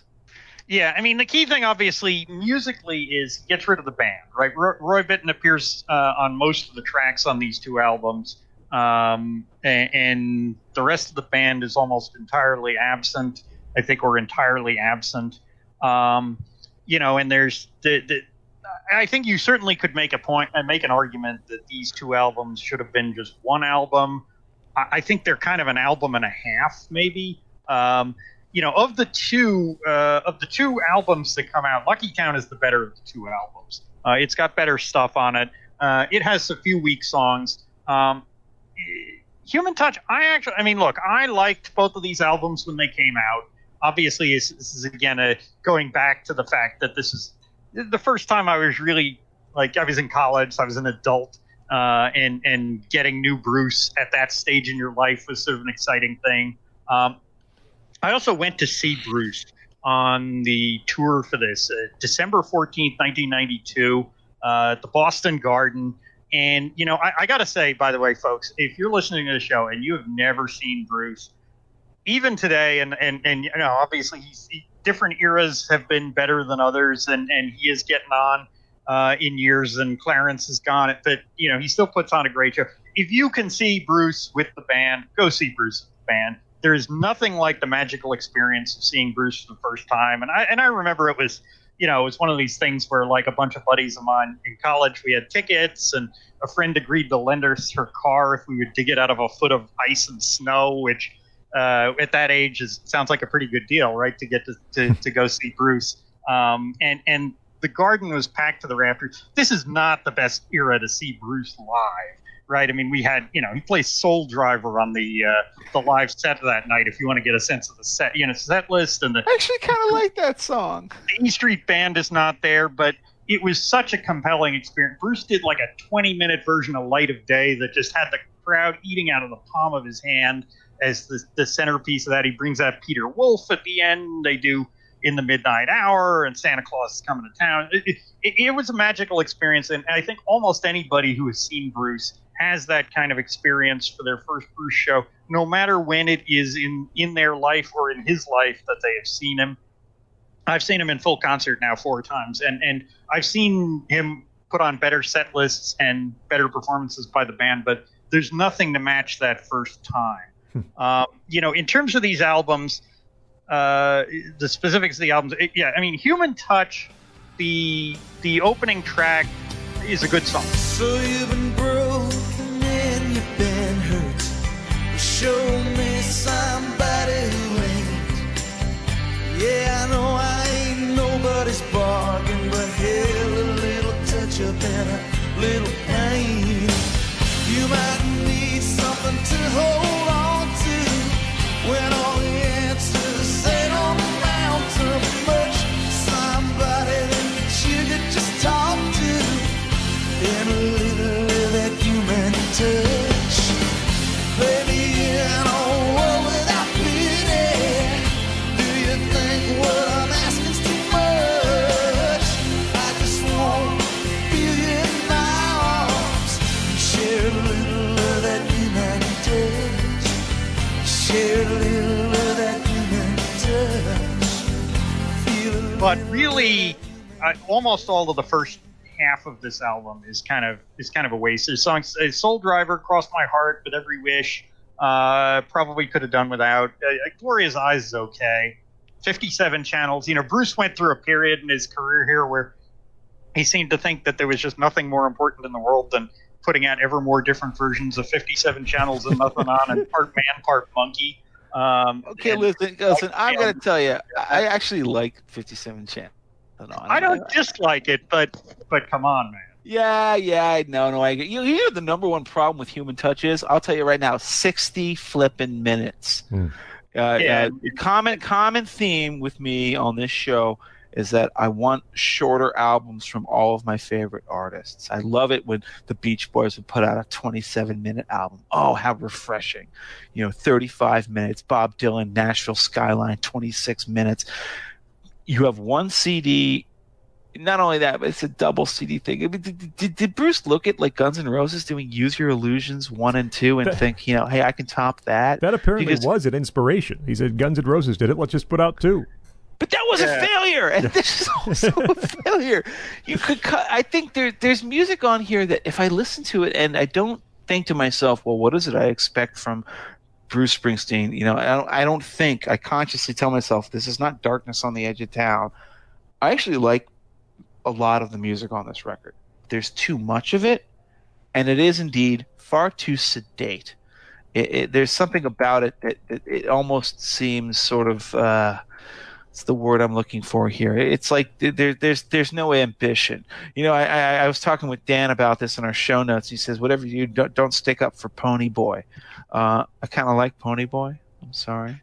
Don't really hold that against me. Oof. But I actually think the first half of this album is pretty good. I like Man's Job quite a bit. Maybe I'm a sexist. I don't know. I think it's a parody of that. But it pairs with Real Man, though, right? I mean, Bruce is making a statement there. He's basically sticking up in Man's Job for the kind of vision of manhood as, maturity and, hey baby, you need a man to do this job for you. And then in Real Man, he's kind of looking down his nose at machismo, which he is sort of a big fashionable thing to do at this point. Of course, there's the obligatory dig at Rambo and whatnot. Right. Real Man is fun musically, though. It is. Me and my girl, Saturday night. It's a late movie on Channel 5. The girls are dropping like flies to some smooth talking, cool walking private eye. I ain't got no nerve steel, but all I got to know is if your love is real, to get me feeling like a real man. Oh, feeling like a real man. Well, you can beat on your chest, tell any monkey can. You got me feeling like a real man. Oh, feeling like a real man. Woo! And Roll of the Dice, by the way, is probably best understood as a Roy Bittan solo track with Bruce on it. But Right. it's a wonderful piano tune. Reminds me of Billy Joel's I Go to Extremes. That's the same kind of just, the piano just starts it and just keeps on going. I guess I've never understood why people are so convicted about the fact that Lucky Town is better than Human Touch. I think that they're both kind of on an equivalent level. I guess that Better Days is like a better song than anything on this record. I'll grant that. But I think the one that I also would like to single out, because otherwise I don't have very strong feelings about it, is I've always really liked Local Hero. I don't know if you guys remember the old film Local Hero from the early 80s. It's kind of like one of these sort of semi-obscure beloved cult films from the United Kingdom.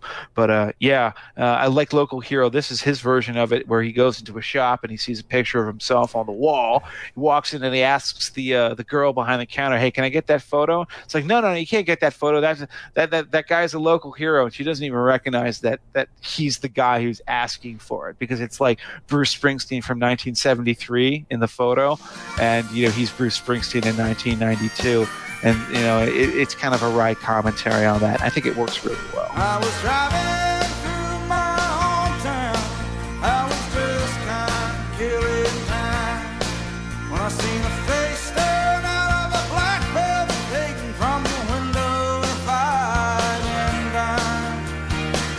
I couldn't quite recall her name, but the clothes looked familiar to me.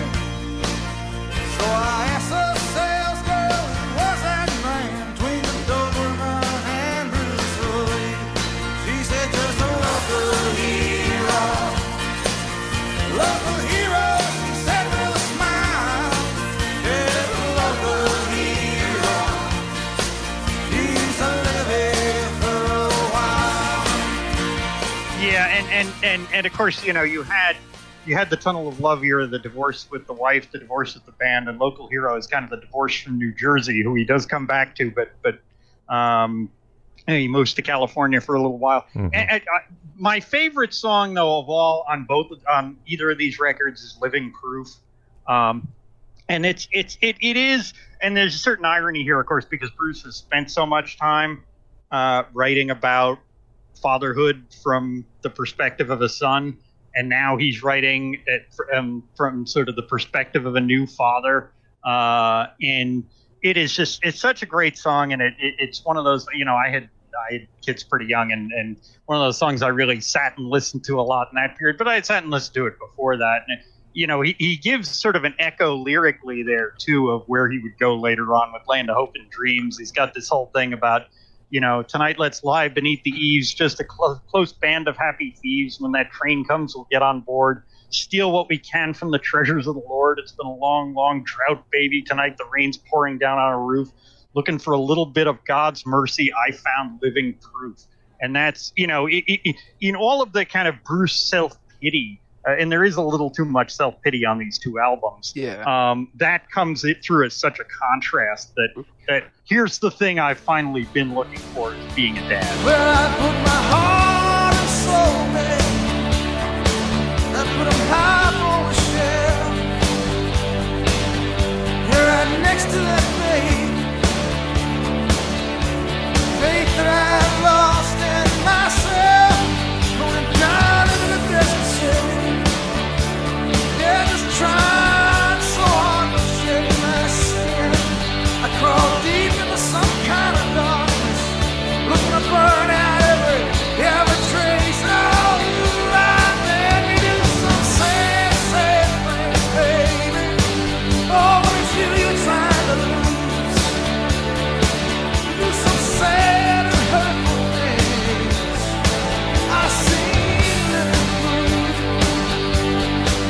What was it Chris Gauss said about these two albums? He reviewed them combined with one sentence. He said, "Windbag and love." Yeah. And the band choices are interesting because he has Sam Moore doing backing vocals on a couple on of these. Human Touch. And by the way, that's one of the secret weapons of that album is that, Sam Moore, Sam and Dave, people who aren't familiar with great 60s soul classics, you cannot go wrong with Sam Moore's voice. That guy, and I like Miami Steve, okay, on backing vocals for Bruce Springsteen and the E Street Band, but Steve has nothing on Sam Moore. Sam Moore is one of the soul giants, and he really adds a lot to that. Yeah, the bass player actually on Human Touch is Randy Jackson, who probably people know from American Idol or Journey. He's back in Journey too. And Scott, I assume that your opinion on these two albums is that's a no from you, dog, right? That's a no from me, dog. Yes. Human Touch especially. Here's what I think. I think Jeff had mentioned there's kind of a lack of musical ambition in places on Human Touch. I wrote, this is what Eddie and the Cruisers version of a Bruce Springsteen album would sound like. It kind of sounds like Bruce, and it's not quite there. But that's working on a dream, my friend, but we'll get to that. But it's going through the motions. Jeff mentioned the overall length of the album, but the overall length of some of these songs, Human Touch, I agree with Dan, is a pretty good song. Human Touch is more than 6.5 minutes long, and it's not the old length of these very carefully constructed parts and sort of movements. It's just sort of mindless noodling or kind of vocal exercises that extend it's the not length of Human Rosalita Touch. Come Out Tonight. Right. There's no real point to the length.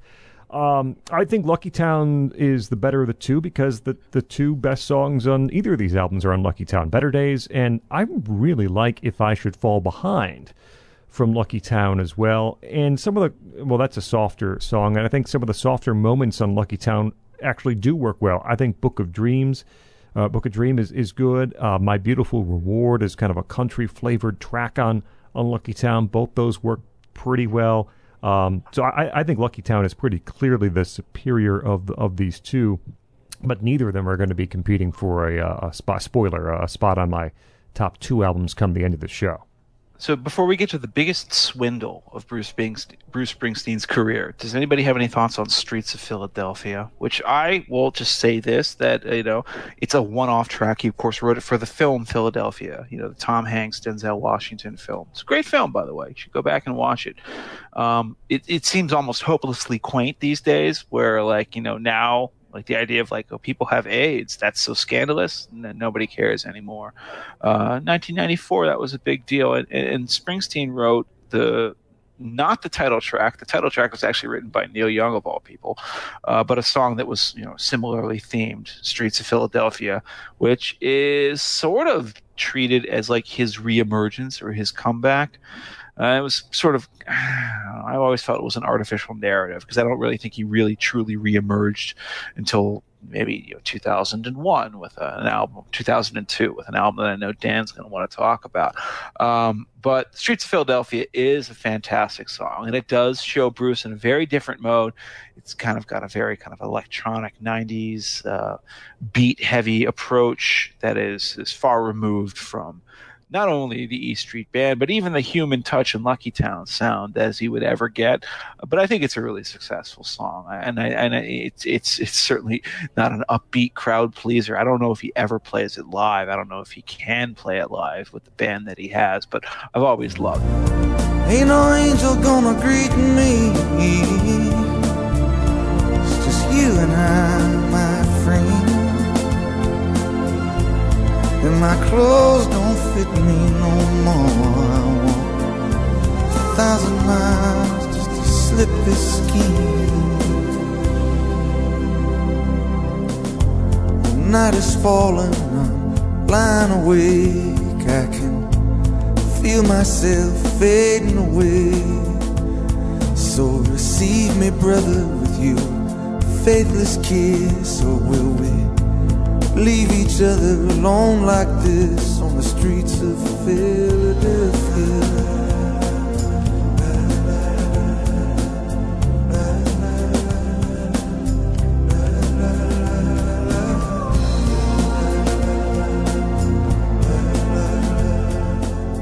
Yeah, it is the closest he gets to doing any kind of hip hop, and thank God that Bruce supposedly did do a hip hop album of some sort, but the legendary lost Bruce Springsteen hip hop album. And I have said that I know there is a God, and I know that He is merciful and He loves us, and so because those things are true, we will never ever hear this record. Yeah, there's one or two songs on his most recent couple of albums that have just a little bit of hip hop flavorings to them, but I think that's quite enough hip hop from Bruce. I think he did Streets of Philadelphia real well. Two other things I just want to, three other things I guess from this period I'll just note quickly. One is his live on MTV set, which I've kind of mentioned the highlights of it, Atlantic City and Light of Day. He does a lot of the songs from the Human Touch Lucky Town era. I think it's a good record. One is the outtakes from Human Touch Lucky Town. I think the best of those is Trouble River. There's a couple others, Leaving Train. That song is better than any of the songs on either album. I'm not going to disagree with that. And it was not on the Tracks box set. So I heard him do it live in '99, I think, before I got 18 Tracks, which is where Trouble River is. And I was like, wow, like this is so good. And it's of all of Bruce's kind of heavy grinding guitar type songs, I think it's the best of those. Snakes crawling in the house. I'm stuck in muddy ground. Tonight I'm gonna shed the skin, 'cause water's rising and I'm going down here. Trouble River, 6 foot high and rising. Trouble River, I can't keep from crying.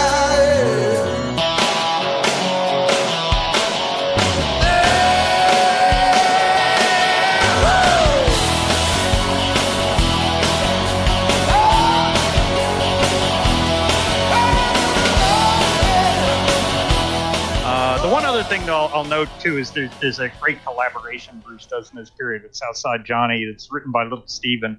The three of them do a song called It's Been a Long Time, and they shot the video in the Stone Pony. And we could do a lot on Bruce's collaborations. A lot of them are kind of forgettable, but that's a great one, and it's a great kind of snapshot in time of a bunch of guys, hitting their early 40s and reminiscing about their early 20s in a way that works. Okay, so I'd like to spend maybe 2 minutes talking about the next album because I'm still angry about it. I'm angry about it because in 1995 I was told that the great Bruce Springsteen comeback album had finally been released. His best album in a decade, they said to me. His best album since Nebraska, they said to me. Oh, it's just like Nebraska.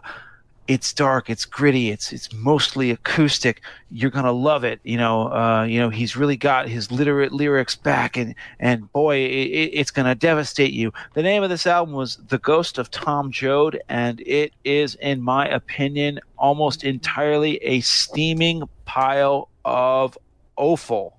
It is just the biggest ripoff I've ever felt with Bruce, the lowest point that I've ever had with him as a fan throughout the years, where I was told that this was going to be the great thing, the great comeback, and it's just him sort of like bleeding on tunelessly for 55 minutes about social realist lyrics and, Sinaloa cowboys and Balboa Park. And there are a couple of good songs on here that I think would develop in time. The title track is okay. It'd probably be better when Tom Morello got a hold of it. Straight Time I've always liked. And, of course, Youngstown is a song that he played to death live. But on this album, you cannot hear the potential that would later be developed out of it. This one I've got very little to say about that's good. And I'm sorry if you guys listen and you happen to be big fans of this album. You're wrong. You were hornswoggled. It's terrible. It's to my mind his nadir. I think I probably like Tom Joad less than Jeff. That's saying something. Wow. Yeah, no, I mean the title track is good, and I think the title track actually works as well as it does. I like the electric versions that Bruce does later with Tom Morello. But I actually think the acoustic version here works quite as well. Got a one-way ticket to the promised land. You got a hole in your belly and a gun in your hand. sleeping on a pillow of solid rock, bathing in the city aqueduct. The highway is alive tonight, the way it's headed everybody knows. I'm sitting down here in the campfire light, waiting on the ghost of Tom Jones.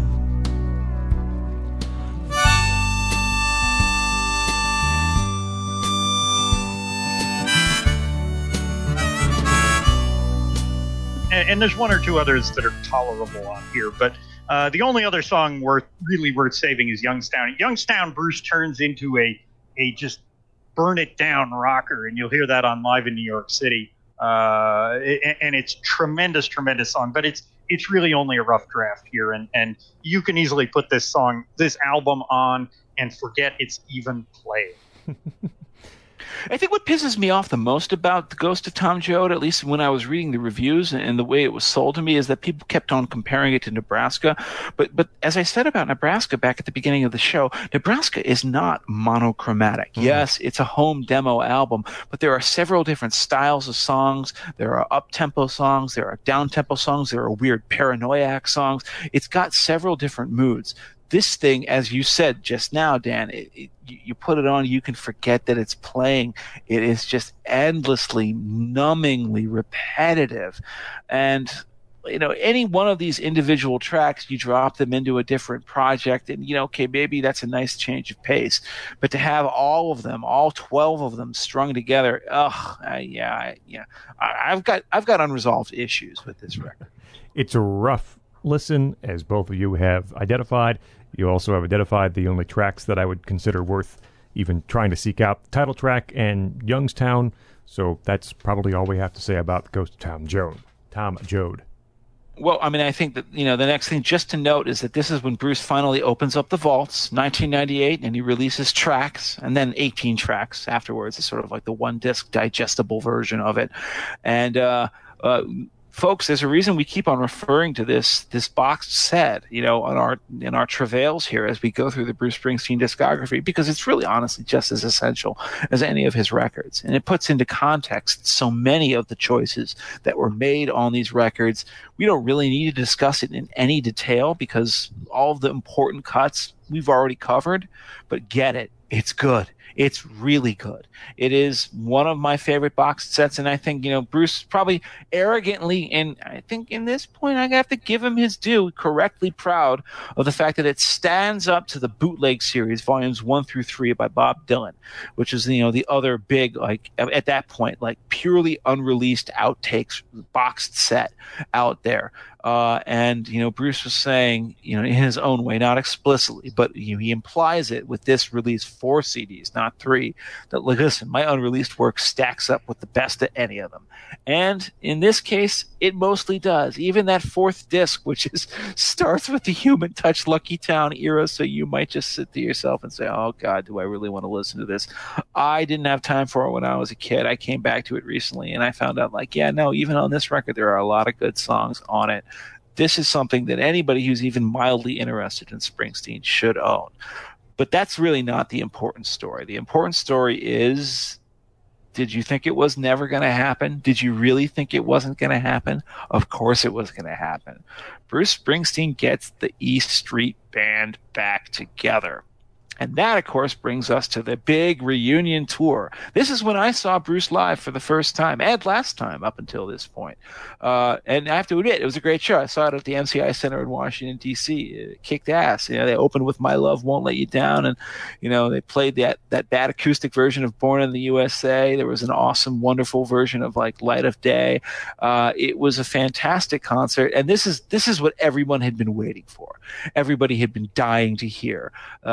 And of course, it sort of has been given permanent memorialization in the Live at New York City album, which came out a couple years later. This is the E Street Band back together playing, I believe, at Madison Square Garden. And it's a live album, and it's not the same kind of level of iconic live album as the Live 1975-85 record is. But the reason I do want to mention it is for this reason alone, is that I can I consider it to contain one of Springsteen's greatest songs of all time, certainly in his top 5 from this part of his career. And that's American Skin, 41 Shots. This is a song that was very explicitly topical. It was written about the shooting of Amadou Diallo, I believe the Haitian immigrant in New York City who the cops gunned down in a stairwell because they thought he was reaching for a gun. And of course he was unarmed, and they pumped 41 shots into his poor body. This is a horrible crime back in, I believe, 1999. And that's a hot subject. Imagine writing a song about that in 2020, right? What kind of flame would come off of it? Springsteen writes beautiful melody, and I think a haunting lyric, talking not only about, what it must have felt like to have to suffer from this fate just for living in your American skin, which is the chorus or the pre-chorus. But also, like, even the cops who realized that they'd made a horrible mistake. They're praying over the body in the stairwell, the vestibule, and they're like, oh my God, what have we done? What have we done? And it takes such a delicate touch and such a smart hand to write down a take on this sort of very divisive and very explosive incident that has aged so well. So 20 years on, you listen to 41 Shots, and specifically you listen to that performance from Madison Square Garden, and I'm still floored every time I hear it. 41 shots, and we'll take that ride across this bloody river to the other side. 41 shots, cut through the night. You're kneeling over his body in the vestibule, praying for his life. Well, is it a gun? Is it a knife? Is it a wallet? This is your life. It ain't no secret. It ain't no secret. It ain't no secret. It ain't no secret. No secret, my friend. You get killed just for living in your American skin. 41 shots. 41 shots. Yeah, there's a couple of things about this. First of all, one side note here about tracks, the way Bruce treats tracks, and he does this. He's still doing this even today when he goes to archive releases. Bruce puts out an archive release and he treats it like he's promoting a new record, right? So he'll go out and hit the show circuit and put into his concert set all this archival material. So you hear a lot of that on tracks. My Love Will Not Let You Down is really one of the live centerpieces of this record. Mm-hmm. American Skin, I have to agree with Jeff. It's tremendous writing. I mean, that chorus, is it a gun? Is it a knife? Is it a wallet? This is your life. And it's so hard to write. Other people occasionally can do great topical music. You think of a song like Ohio, right? But so often people write this ham-handed stuff, and it just doesn't hold up well. I believe you pointed out that the same guy who wrote Ohio also ended up writing Let's Roll. Yeah, Let's Roll. And he wrote Southern Man, too, obviously, which kicks up its own problems, right? Neil Young is great. I love Neil Young, but he's, the preachiness he can get overwhelming with. And Bruce really, and particularly because Bruce has written so many songs about, like, cops, and boy, will we get to that with the next album. But, Bruce has the cops were protesting. They were like turning their backs to him and stuff at Madison Square Garden. But this song is fair. It's tough to listen to in some ways, but it is fair. It is fair to the cops and it is fair to the situation, and to the victim and everything. It's a wonderful piece of music. And the other great original song on this album, which is one of my all-time favorite Bruce songs, and it really brings full circle kind of the biblical revivalism. We talked a little bit about it on the last show about it. Bruce kind of writing with this sort of Old Testament, all of these biblical references religious references he brings into his music. But he starts, in the 70s, he's writing much more kind of the dark and judgmental stuff. And with Land of Hope and Dreams, which runs almost 10 minutes on this album, on Live in New York City, and has the big sax solo and everything, it's very much a this train carries saints and sinners, this train carries losers and winners. He's getting into this whole salvation narrative, and it's just such an enormously powerful track and a great piece of music. Well, I will provide for you, and I'll stand by your side. You'll need a good companion now for this part of the ride, and leave behind your sorrows. Well, let this day be the last. Well, tomorrow there'll be sunshine, and all is darkness past. Well, big wheels roll through fields where sunlight streams. Meet me in a land of hope and dreams. And Bruce, of course, then the rest of this album, he digs up he puts on some old things like Don't Look Back is on here, Lost in the Flood, and so there's who doesn't want a live version of Ramrod? Yeah, you get a live version of Ramrod.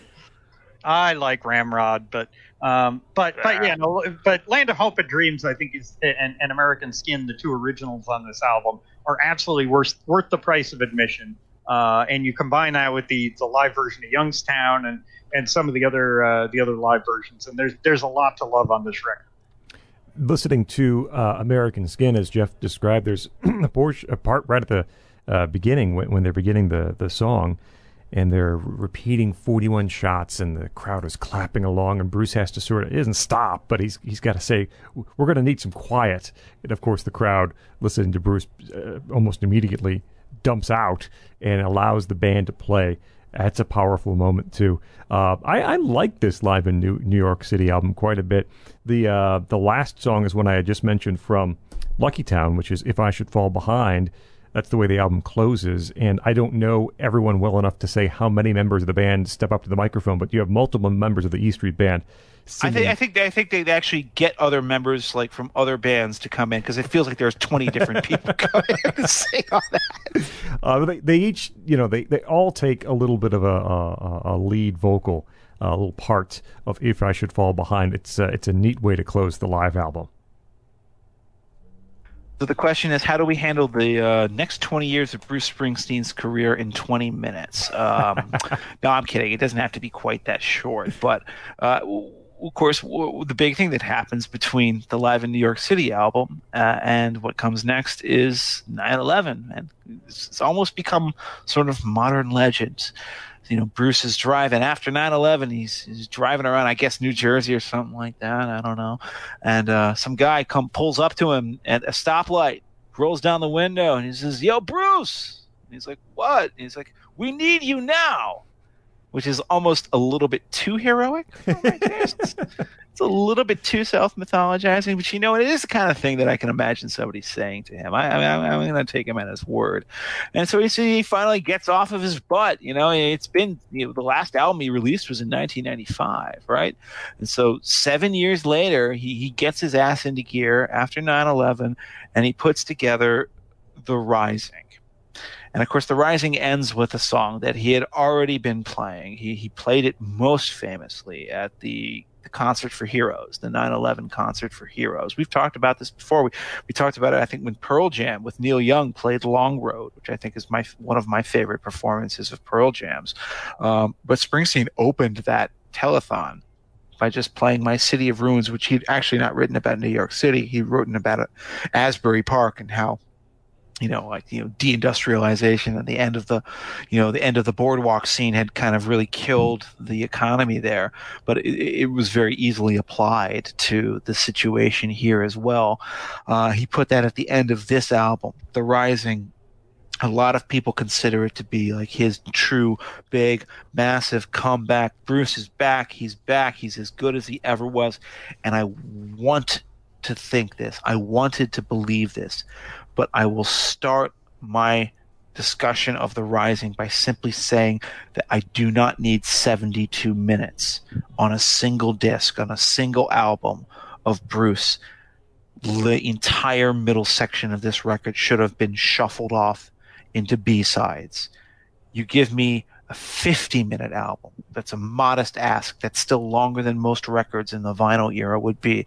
And I think this would be one of his great albums, and certainly his greatest later period album. But you give me 73 minutes, 72 minutes, and it's too much. It's too big an ask. There are too many songs on this that should have been left off. I think maybe he was feeling like, I've sat on the sidelines for too long, and so he released more than he should have. But there is just a ton of fantastic music on The Rising. And I know, Dan, in particular, this album means a lot to you, so I want to let you go first. Yeah, I mean, look, I worked in the World Trade Center. I was there. I worked there for 5 years. I was there on the street corner on Chambers Street when the second plane hit the second tower.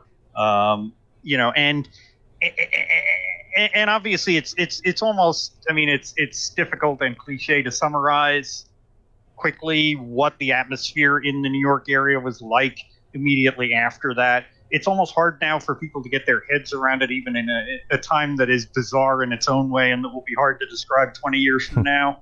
On top of that then, I mean, all of us had the emotional impact of that was tremendous. And then on top of that, my mom came down with basically was diagnosed with a brain tumor in like May of 2002 and died in early August. This album comes out in July of 2002, right? So I've just been through 9/11, and my mom is dying of cancer in the summer of 2002. And so there's never at any point been a time when I felt more like this is my favorite artist writing exactly the album I need at exactly the moment I need it, speaking directly to me. So this album does have a very, very special place in my heart. And I don't disagree with Jeff that there's a few extra songs on this maybe that are more than is needed. I mean, Bruce does some interesting things on this album. And the other bit of the background to it, I mean, Jeff mentioned kind of the legend of Bruce feeling like literally called to write this album. People in, calling him in the street. The other thing is the New York Times did a series of obituaries of like every single it was maybe the greatest thing the Times has done in my lifetime. Every single person who died on 9/11. And every time they mentioned that somebody was a Bruce fan, Bruce would, I assume, probably call up the Times and get their contact information and call up the families and talk to them. And I think that sense of almost kind of reportage on Bruce's part deepens the sensibilities of this album. And he takes, he doesn't, unlike Neil Young, he doesn't sort of go to the place of let's talk about whose ass we're going to kick around the world after this. But he does look at this from almost every other kind of perspective, right? He writes Empty Sky about about that just missing, the missing towers. I woke up this morning to an empty sky. Empty sky, empty sky. I woke up this morning to an empty sky. Empty sky, empty sky. I woke up this morning to an empty sky.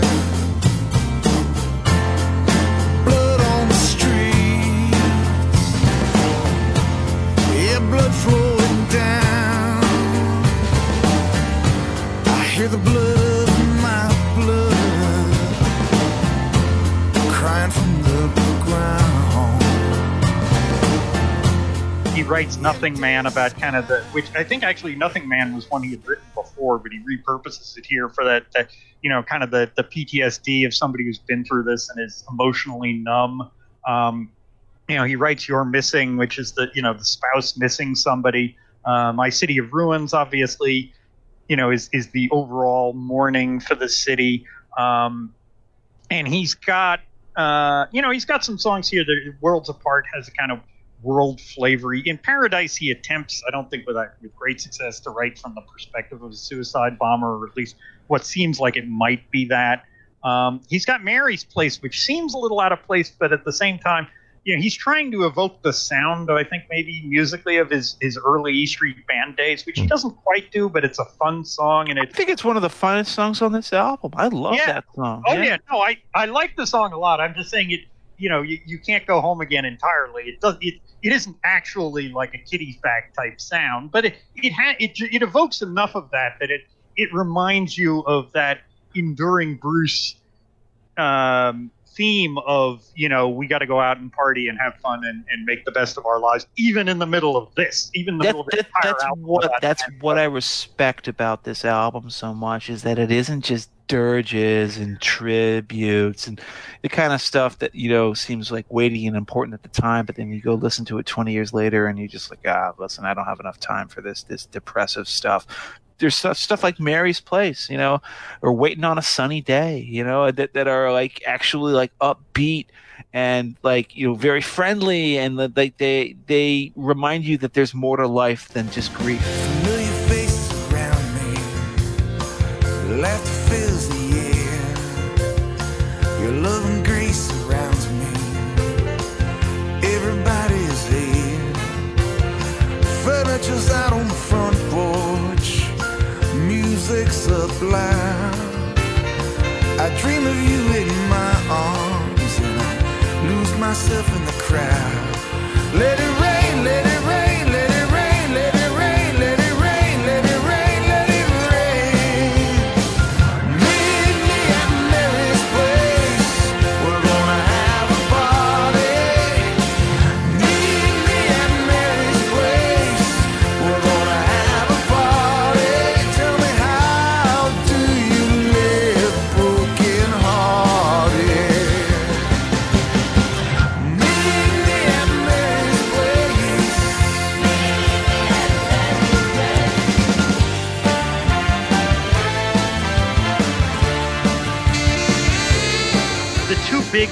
The two really big ones on this record, though, are the two about the firemen directly, and that's Into the Fire and The Rising. Yeah. Into the Fire is from the outside, right? It's Bruce, I think, deliberately evokes that same kind of quartet that he has in Badlands, and he says, may your strength give us strength, may your faith give us faith, may your hope give us hope, may your love give us love, and he's evoking that same musical lyrical structure.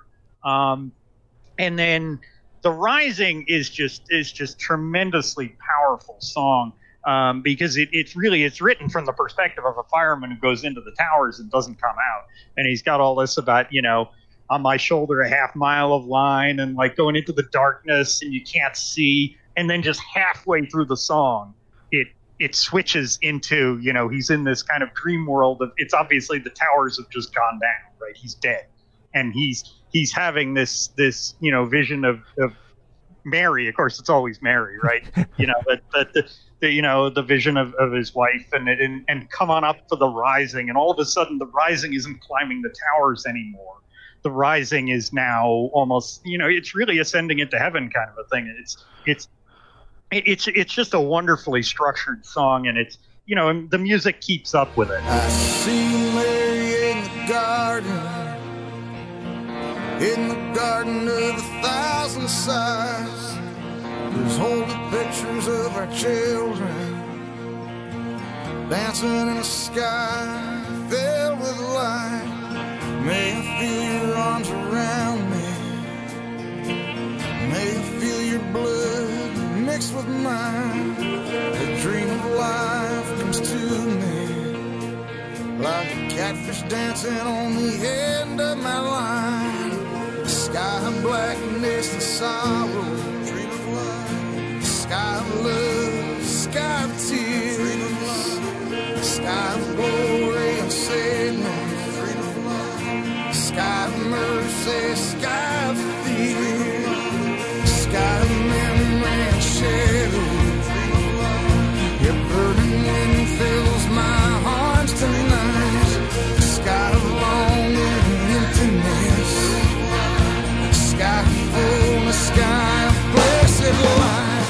This is not quite the album I expected it to be based on a lot of the discussion around it at the time and since then. And I wanted to like it a bit more than I probably do. I am completely in agreement with Jeff, which of course I hate to do so often, but you can, I wrote it down in my notes. You could cut the whole middle section, Worlds Apart, Let's Be Friends, Further On, and The Fuse. You'd have an 11-track album, which is much leaner and focused. I think that would have been I'm not Bruce Springsteen. I would prefer to have this a shorter, leaner, more focused album, I think. There's so much on this, right? It's his first album in 7 years, first rock album in 10 years, first with the E Street Band for an awfully long time. I imagine that's why it gets a little overstuffed at its final version. There's some odd production choice. Brendan O'Brien produces. He's a pro, total pro. Love Brendan O'Brien. He's Pearl Jam's man. Yeah, yes. I mean all those great albums in the '90s largely are produced by Brendan O'Brien. There are some modern sort of production loops that are used in places on The Rising. There's a lot of stuff going on in a lot of these songs. The drum sound I actually don't love because it doesn't sound like Max. It sounds like generic 90s drum sound, which again, it's Brendan O'Brien. So I have not those concerns, but those sort of observations.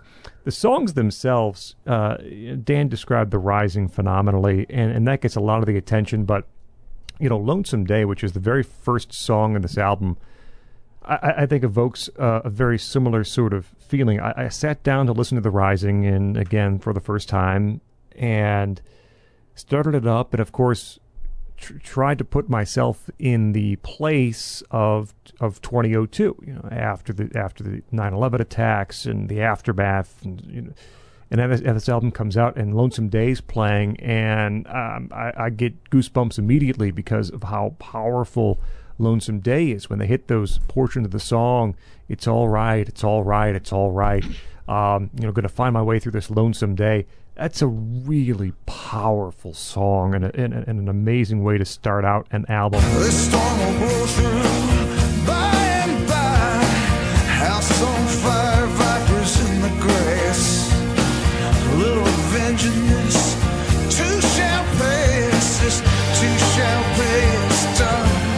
Yeah, I'm gonna pray right now. All I got's this lonesome day. Lonesome day.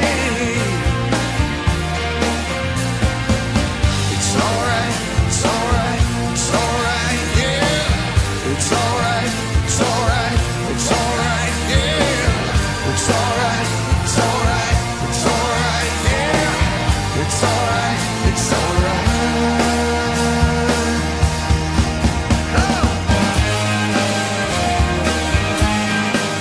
Dan mentioned, there are direct references. Into the Fire, Empty Sky is a really great song. I love Mary's Place, too. We can all agree Mary's Place is great. And it's sort of this ode to music as prayer, too. Drop the needle and pray. Turn it up and let it rain, and all these sort of shouted, repetitious shouting in the song. It's a really good one. In The Rising, again, as Dan mentioned, there's so much great stuff happening in that song. So again, it's a little different than what I expected. It's not quite, what I mean by that, I guess, is it's not quite the pure sort of return to rock E Street Band sound. There's still some experimentation happening here with, I think, the way Bruce is interacting with the band. It's the first time they played together in quite a long time. And I do wish it were just slightly leaner and more focused from an overall perspective looking at the songs, but there are undeniably powerful moments on here in which Bruce does some of his best writing, certainly in the past decade leading up to this album. I have kind of very similar feelings associated with this album that Dan does. And of course, I had a very different experience. I was a DC person, but not a New York City person. But I saw the wreckage in our part of the country as well. I was much younger, of course. And so when this came out, it does hit a certain spot for you. And I actually, he stole a lot of my thunder talking about The Rising the song itself. I don't think I can add anything on to what he said about that. So I guess the one thing I do want to focus on is what I actually would say is my favorite song on the record, and then it will probably make my top 5 at the end for just his normal discography tracks, and that's Counting on a Miracle. Now, I'm normally reluctant to credit Bruce anytime he does that dropping my G's thing on a song title.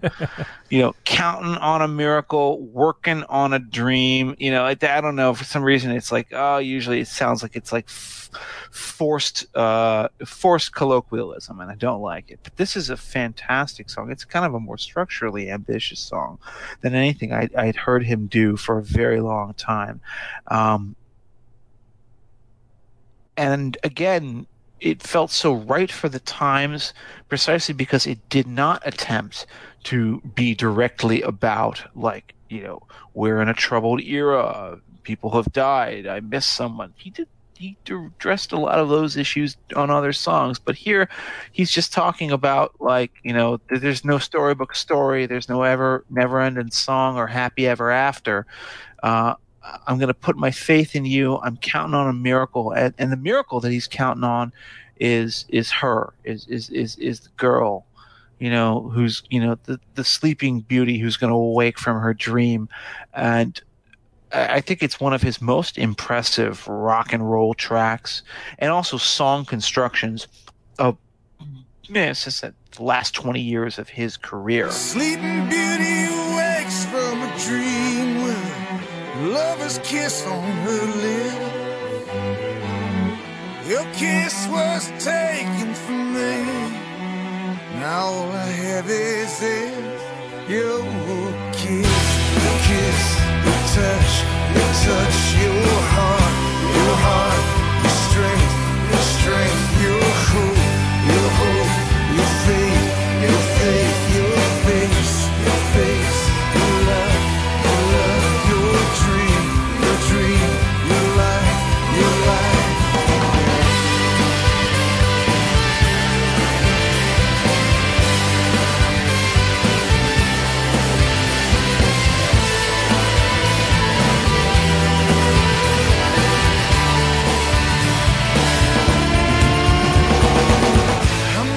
I think it's a fantastic song. It's my favorite song on this album, and I guess if you forced me to rate it, I don't know if The Rising is the best album from this latter part of his career, which we are going to, and I regret to tell you this, listeners, we're going to take this one at a faster clip because there's just so much. It's funny, Bruce Springsteen, after spending a decade putting out 5 albums, he's suddenly become prolific. And so now we have so much more material to work through, and yet not all of it is as good as I think it should be. That the one that comes up next is, of course, Devils in Dusk. And I want to ask Dan to open this. Dan, why do you hate Devils in Dust? Because it's actually not a bad album. Yeah, it's. I mean, I think it competes with Jode as sort of his worst album. There are some good songs on it. Long Time Coming, Maria's Bed, and Leah. Those are all good songs. I don't like one of the songs on here, All the Way Home. Bruce had given it to Southside Johnny. Southside Johnny, yeah. Yeah, and the Southside Johnny version is really good. And Bruce takes this up tempo, which could have been an interesting decision, but his vocals on it are just bizarrely nasally, and they just kind of kill the thing. But I just think the whole rest of the album is more or less forgettable. And Devils in Dust is just kind of doesn't do it, and as a title track, and it sort of goes downhill from there.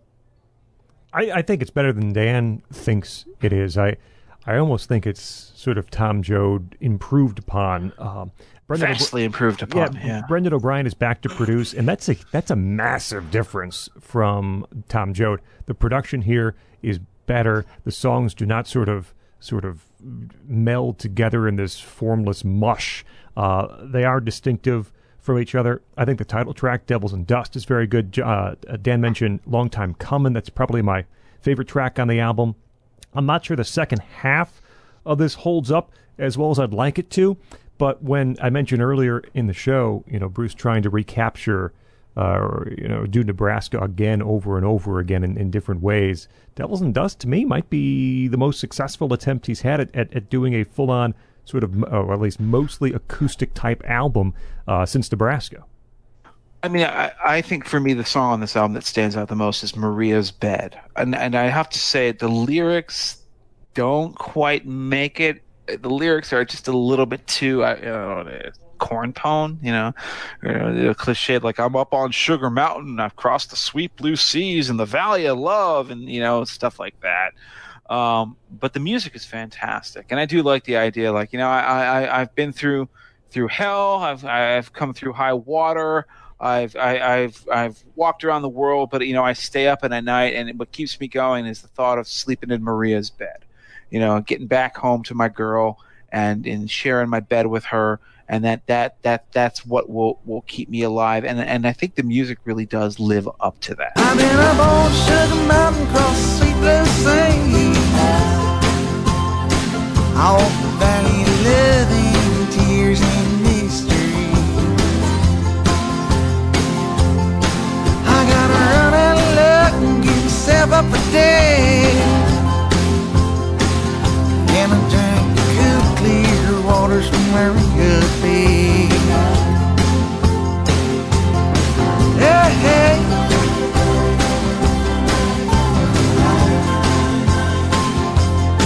Yeah, yeah.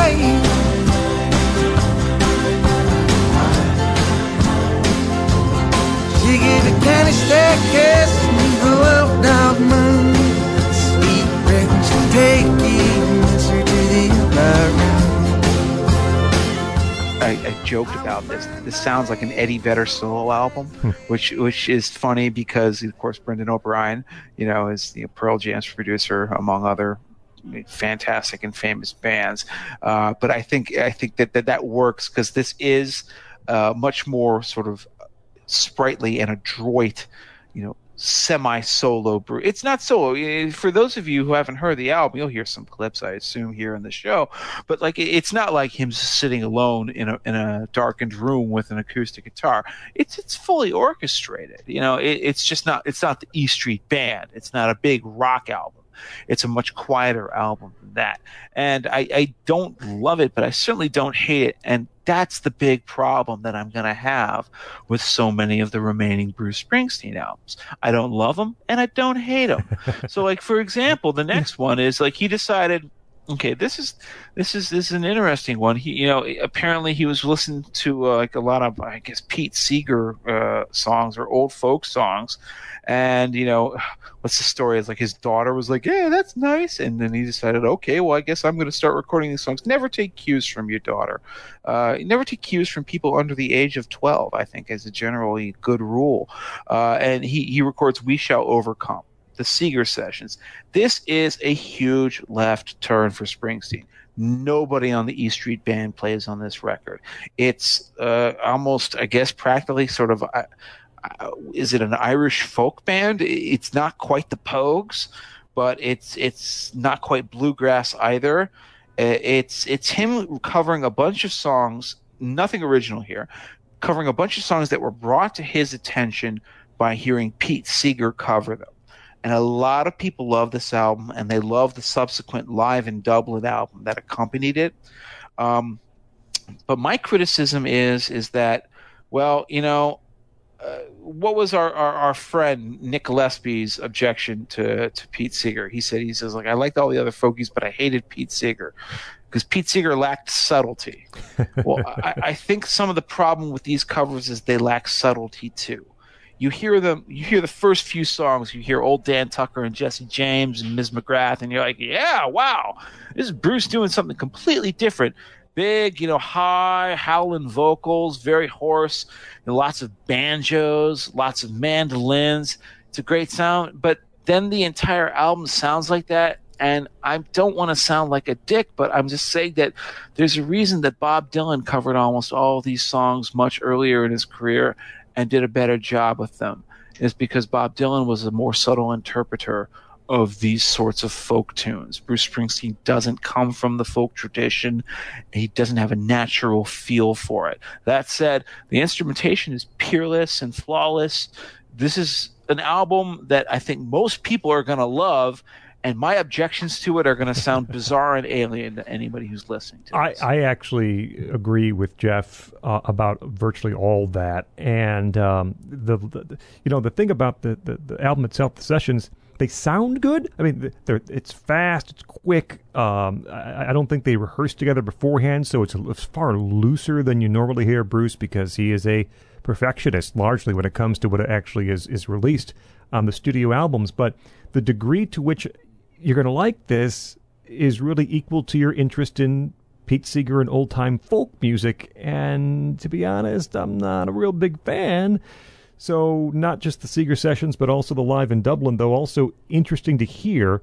It's a lot. It's a lot to get through, and the songs are largely, I want to say monochrome, that's not quite the right word to use, but after you've heard a few, you've pretty much heard the way the rest of the album's going to go. I got to tell you, it's a really exciting sound. It's a very vigorous and gripping sound, like very hotly, well-produced, like mandolins, banjos, snare drums. We're not talking about like Max Weinberg, 4 on the floor, boom, tsh, boom, tsh, but like, shuffle drums, lots of snare, lots of hi-hat. It's really, it's again, as I said, it's half bluegrass, it's half Irish folk, and that is a nice left turn for Springsteen, but there isn't nearly enough variation on it. And I am a guy who loves folk music. I was raised in that. That was my dad. I've said it a billion times on this show. We've heard the stories before. My dad loved the Clancy brothers and stuff like that. And when I was a kid, I was weaned on it. But this is okay, but only okay to me. Dan. Yeah, I mean, a lot of the songs, because obviously the songs from the kind of folk songbook here, and some of this is kind of spiritual music, and some of it is kind of Irish folk, and some of it is just old time Americana. Some of this is some of the same stuff that my dad listened to, which is the only time you will hear me say this in any of these shows, because my dad hated rock. But it's songs like Erie Canal and Old Dan Tucker, and this is the kind of thing he wasn't listening to Pete Seeger, but the real old kind of Irish folk and whatnot. I think this is a fascinating era. I really like it. It's not going to be everybody's cup of tea. I think something like "Oh Mary, Don't You Weep," the way he does it is tremendous. Not everybody is necessarily gonna buy a white guy singing that song, frankly, but it does. I think it does work. I think Live in Dublin is fascinating to me, just because, and the versions of the Seeger session songs that are on there are more or less sound mostly the same way as they do in the studio album. But Bruce does a lot of total reimagining with the Seeger Sessions band of some of his own songs. Well, actually, he actually does an improvement on some of the songs from the Seeger Sessions. It's going to sound funny, but one of the things I really do love from this era is hearing Bruce Springsteen and the Seeger Sessions band playing the old black gospel spiritual protest song, "Eyes on the Prize." You keep your eyes on the prize, oh Lord, with big horns and all that, and he's a white guy from New Jersey. It shouldn't work. It works. Freedom's name is mighty sweet, and soon we're gonna meet. Keep your eyes on the prize. Hold on. I got my hand on my gospel plow. Won't take nothing for my journey now. Keep your eyes on. Hold on, hold on, hold on. Keep your eyes on the prize. Hold on.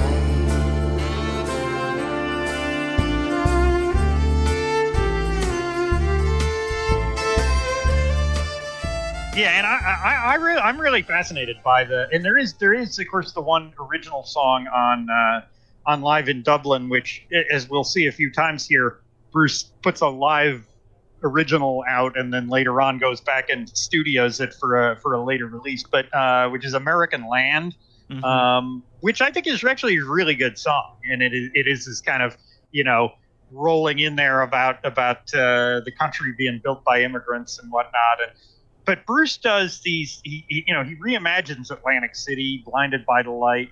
I love his versions of Highway Patrolman and Open All Night. He basically does is almost like a big band song. I mean, the way he does the Atlantic City, that Meet Me Tonight in Atlantic City. It's a whole different change of the sound, and I just think it's particularly for an older artist who's been doing these songs the same way for a lot of years to remake them in a way that isn't just sort of a boring Bruce with an acoustic guitar thing, but is a totally different way of reworking familiar songs and making them fresh. I think it's wonderful. So I can't say enough to recommend that you at least go out and try live in Dublin. Not everybody's going to want it, but it really is. It's a fascinating thing to check out, and I think it really works. So Bruce, having had enough of his weird folkabilly left turn, goes back to straight up rock and roll music, and the name of that album is Magic, 2007. And by the way, while we're here, I'm going to just take this moment to point out, what is it with the terribleness of Bruce Springsteen album covers during this era? The last time I can remember there being an even semi-decent Bruce Springsteen album cover, it was 1987 with Tunnel of Love. I think the bolo tie gets him off the hook there because you gotta love Bruce Springsteen wearing a bolo. But ever since then, he's, for a top tier artist, been famous for just terrible album covers that always feature his face. Why? Yeah, it's kind of karmic revenge in a way for Craig, because the Greetings from Asbury Park, Bruce famously has this old time postcard, yeah, right. And the story goes that the record label had a policy that you absolutely had to put the artist's face on the front cover of a debut album so people would know what he looked like, right? Are you serious? Oh, that's hilarious. And they tell this, and I think this is actually in Peter Carlin's biography of Bruce, which is wonderful, by the way. And I mean, I second what Jeff said about the autobiography, but Carlin's book is great too. And he tells the story that Mike Appel is like, okay, well, we got to take Bruce into the record label to have them explain the facts of life to him, that this isn't how things work. So first they go into the guy at Columbia who does the album covers, right? And they walk in and Bruce does his little pitch. Hey, I got this postcard. I want to put this vintage postcard on the cover of my album. And the guy sits back in his chair and opens a desk drawer, and it turns out that he's a collector of vintage postcards. And so Bruce has the sale right there. He gets his postcard on the album cover, and as I guess some sort of karmic revenge for that, he spends the whole second half of his career with just boring pictures of Bruce on the covers of his album. Well, Magic isn't an entirely boring album, actually. I mean, it's definitely his sort of attempt to reclaim radio relevance in an era where rock is dying and radio doesn't mean a thing anymore. And I think that's, of course, why the first song on the album is Radio Nowhere, right? It's basically saying, like, well, what's the point of even doing this? But, of course, it's a straight-up rock anthem. It's him trying to go back to sort of guitar heroics.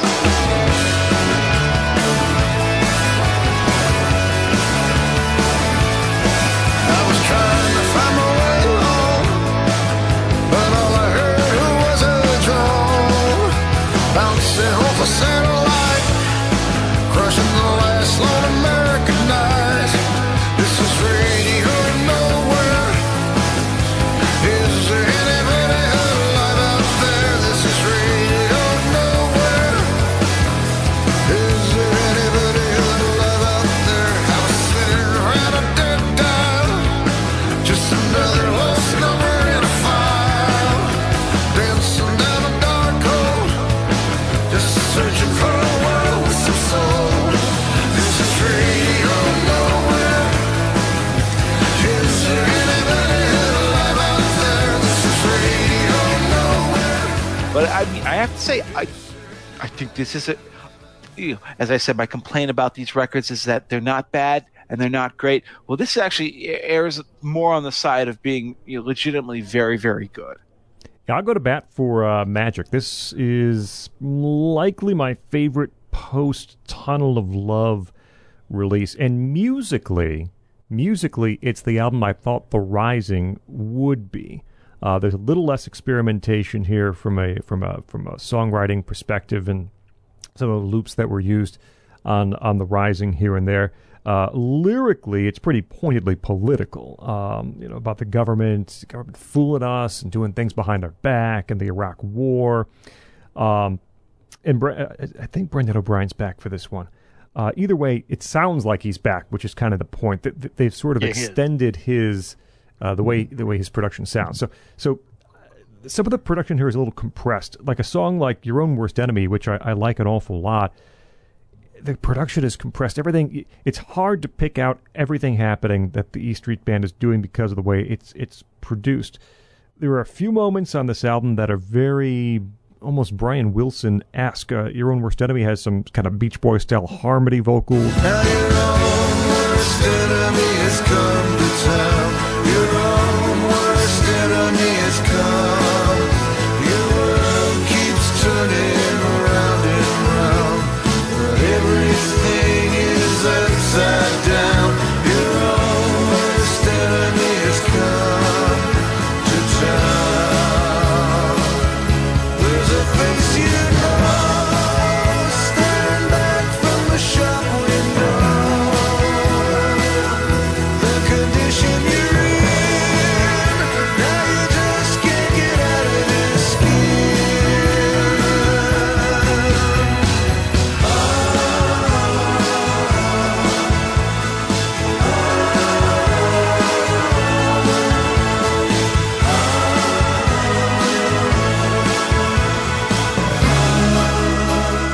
Girls in the Summer also has that Beach Boys sound to it in some places. Pop songs. I'll Work for Your Love is one I just think that it's really a testament to his craftsmanship as a songwriter. There's a lot of really neat pop craftsmanship in I'll Work for Your Love and some of the piano parts that are happening. Magic, the title track, has this very Western feel to it, which will kind of come back in a few albums. Radio Nowhere is a great song, a great single. Big space for all these big Max Weinberg drum fills. Terry's song, which is a song for his longtime personal assistant who had passed away. It's a beautifully personal song to end Magic as well. This is, as Jeff alluded to, it is kind of a rock record. I mean, it is a rock record. It's I don't know if it's pointed to radio. I don't know if anyone had hopes of getting stuff like this played on, top 40 type stations at this point. Almost certainly not. But I think it's a little more accessible than even The Rising in parts. I like Magic an awful lot. Yeah, I mean, I won't add a ton here to what you guys said. I think this is an album that has a lot more to say musically than lyrically. I think it's also an album that's greater than the sum of its parts. Like, there aren't that many songs, besides Radio Nowhere, which has a wonderful guitar hook. There aren't that many of these that I kind of like, I really want to listen to this song, but it holds up better as a full album. Living in the Future, I think, has the wonderful keyboard stuff. I think the most interesting lyrically is actually Girls in Their Summer Clothes, where Bruce is kind of doing this musing on, late middle age and watching the girls go by. But it's a good album. I think the biggest problem that we have to face here when we're dealing with the latter part of Bruce Springsteen's career is, well, what's the relevance of a person like Bruce Springsteen to this moment in pop history? We're well into the late 2000s, 2009, and, well, top 40 has moved beyond him. You have an entrenched group of super fans who are going to buy anything he does. And in fact, the irony is that all these records always immediately, the week they're released, they go to number one on the Billboard charts. But if you know anything about how the record industry has gone over the past 20 years, that doesn't take much. It doesn't mean much anymore. It's like 50,000 copies some weeks you're able to get to number one. Probably less than that in many weeks. Exactly. And you could sell 2 million copies in 1 week, and you'd still be aced out by Michael Jackson's Thriller if it was 1983. That's the difference between 1983 and 2013. So all these albums are all they're all number one hits, right? But does anybody really remember working on a dream? I'll tell you this: the meaning I find from Springsteen in this latter half of his career, and it's not his fault. It's just that we're in a different world now, right? I find lots of songs on these records that I find that are good. but there's a lot that's generic too, and there's a lot that feels like it's just he's recycling his ideas. I'll tell you one that I absolutely adore, though, is from Working on a Dream, 2009. Now, this is an album that actually a lot of fans don't like, but I think it's okay. And I love Outlaw Pete. Okay, a lot of people hate this song if they're Supers fans. I love Outlaw Pete. You know why I love Outlaw Pete? I love Outlaw Pete because I love the Wild, the Innocent, and the E Street Shuffle. You're gonna give me an 8-minute long, multi-part epic with strings, and like crazy balladry and crazy different things going on. So, about like some Wild West rebel. Well, that's exactly what he was doing in 1973 and 1974. And you know what? This song is fantastic. He cocked his pistol, pulled the trigger, and shouted, "Let it stop." He drew a knife from his boot, threw it, and pierced Dan through the heart. Dan smiled as he lay in his own blood, dying in the sun. Whispered in Pete's ear, "We cannot undo these things we've done. You're outlaw, Pete. You're outlaw, Pete. Can you hear me? Can you hear me? Can you hear me?" For 40 days and nights Pete rode and did not stop, till he sat high upon an icy mountaintop. I actually thought I was going to have to defend Outlaw Pete because I also like this song, and I like the lyrics of it are yet again trace Bruce's idea that you can't escape your deeds and stuff. But I will say I cannot possibly defend the decision to open the album with an 8.5-minute cowboy opera. You know what? Why not?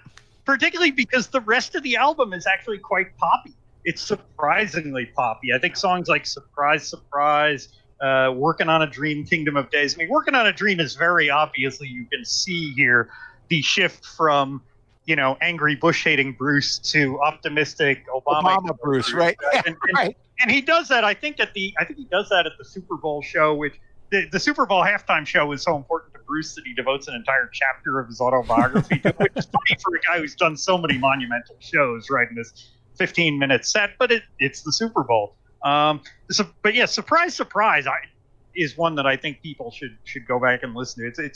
That's a song that maybe with a younger artist in a different era could have been a big pop hit. Well, surprise, surprise, surprise. Yeah, surprise, surprise, surprise. Well, surprise, surprise. Come on, open your eyes and let your love shine down in the hollow of the evening as you lay your head to rest. May the evening stars scatter a shining crown upon your breast. In the darkness of the morning, as the sky struggles to light, may the rising sun caress and bless your soul for all your life. And the other one that it's just a small, quiet song, but I love "Tomorrow Never Knows" from this album, which is it's got this, it's mellow, it's mostly kind of acoustic, but it's a wonderful track. When I saw the name "Tomorrow Never Knows," I was expecting a psychedelic freak out, of course, because I know the Beatles, and I was not given what I was expecting with that song. Here's another one that I'm kind of ashamed to confess that I like, because even the title alone sets my teeth on edge. I really like "Queen of the Supermarket." Oh, yeah. No. That's a terrible song. No, I'm sorry, you guys. This is just one of those things that's gonna have to follow me like a blot of shame. I like it. He's talking about that hot girl who's the bag lady at the supermarket or whatever. Yeah, you know what? I'm into it. I don't mind it. I don't think it's too poppy or anything like that. It should go on his greatest hits. So after that, the next up is Wrecking Ball, and first of all, I just want to put in a good word for, the title track appears here as a studio track, but it is first done live at Giant Stadium. The song is directly dedicated to the tearing down of Giant Stadium. Go look up that version. It's so much better, and it is perfect to the occasion. It's Bruce, talking about, the everything this place has seen, and if you got the guts, mister, if you got the balls, bring on your wrecking ball. The album itself is Bruce trying to be topical again, and it works okay. It doesn't work obviously as well as The Rising, but he's writing about the credit crisis and all. You can see that he's starting to stretch for material, because he puts American Land and Land of Hope and Dreams on here, both of which are wonderful songs, but have been done better live by Bruce already. And officially released live. That's the thing. Yes. He's got an experiment with hip-hop here called Rocky Ground, which it's okay. This is a good album, but it's nothing special. It's not as good, I think, as the two previous ones. The big title track, lead single, We Take Care of Our Own, it's kind of, I feel like there's for Land of Hope and Dreams, Bruce splices in a Clarence sax solo, because Clarence has died by this point. But We Take Care of Our Own, you should sit down, close your eyes, and listen to this song. And listen for the Clarence sax solo in the middle. And it's not there.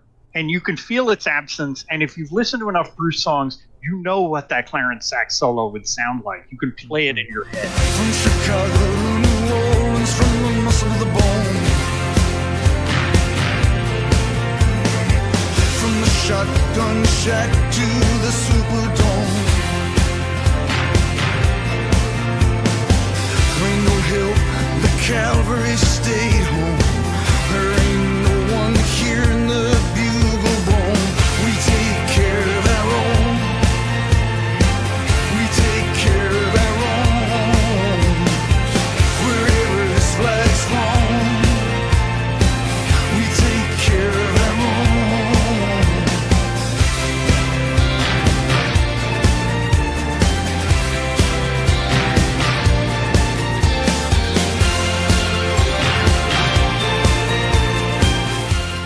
I really like We Take Care of Our Own. It's a good song. It busts some rock, but it's that really struck me when that came out, is that the sax solo should be there and it's missing.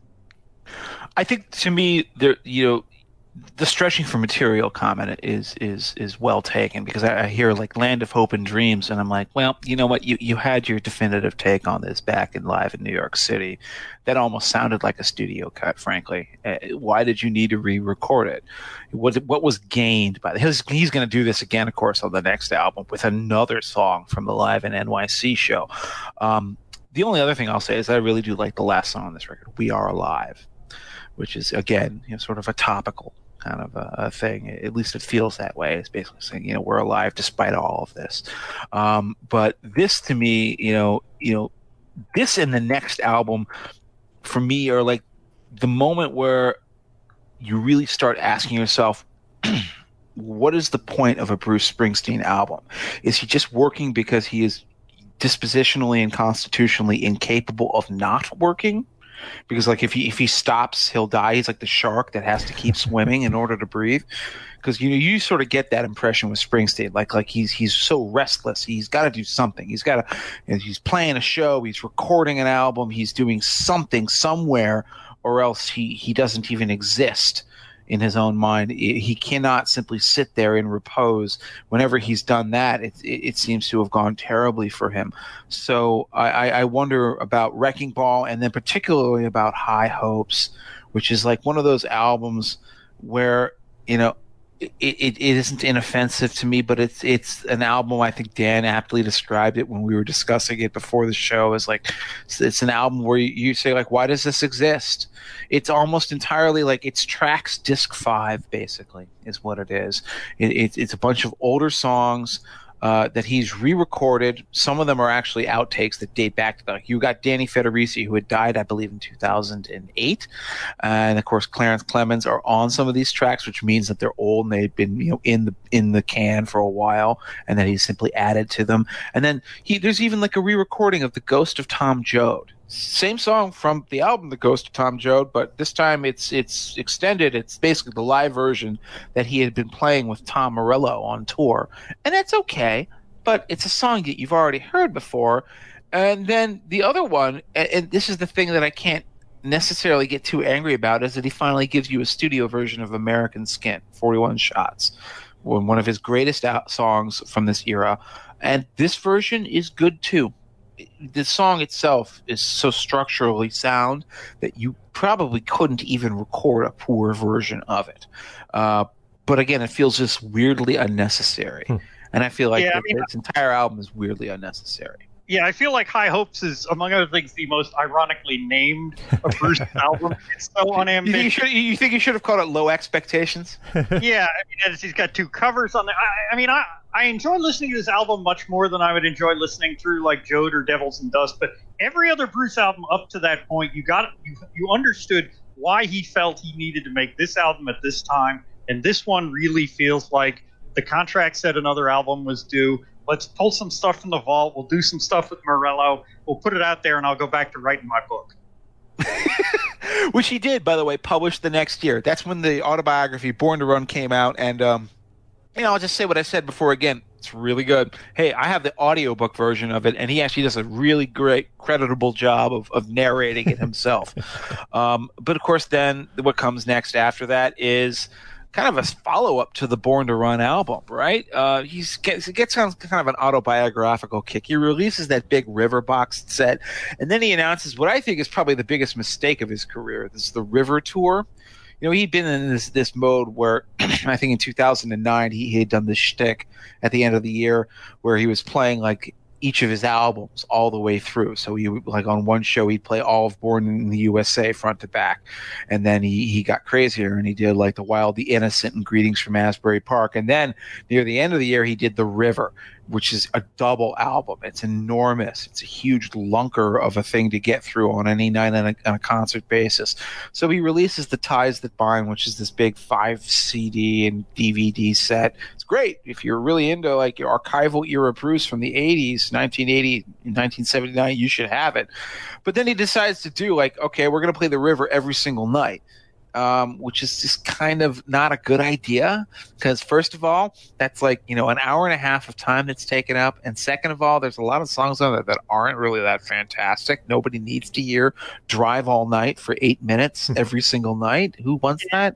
You know what, though? I'll say I went and saw that tour, and since The River was the first Bruce album that I experienced, and I took my daughter, who was 16 at the time, to that, I felt like that was time very well spent. Yeah, of course. You're having your nostalgia feels. Yeah, and as I think I mentioned on the last show, I mean, I think the version that he did of The Price You Pay on that tour was particularly good. Right. Well, The Price You Pay is probably the most underrated song on that album, other than Stolen Car. But this is obviously.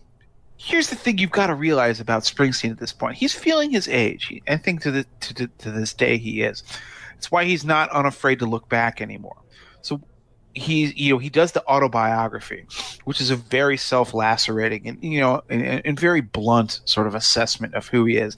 The thing I like about it is that he doesn't really mince words about his failings, not just his specific mistakes. He'll talk about those, his divorce, things like that. But he also talks about his more generalized flaws. He talks about the fact that he knows that he's an egotist, that he's a control freak, that he's an obsessive, that he's a self-mythologizer. He's admirably frank about who he is. And so it's kind of a natural development that what he does after that is, wait, did you guess this was coming? Yeah, that's right. It's a Broadway show, baby. Bruce Springsteen goes Broadway. Jazz hands! That's right. Springsteen on Broadway.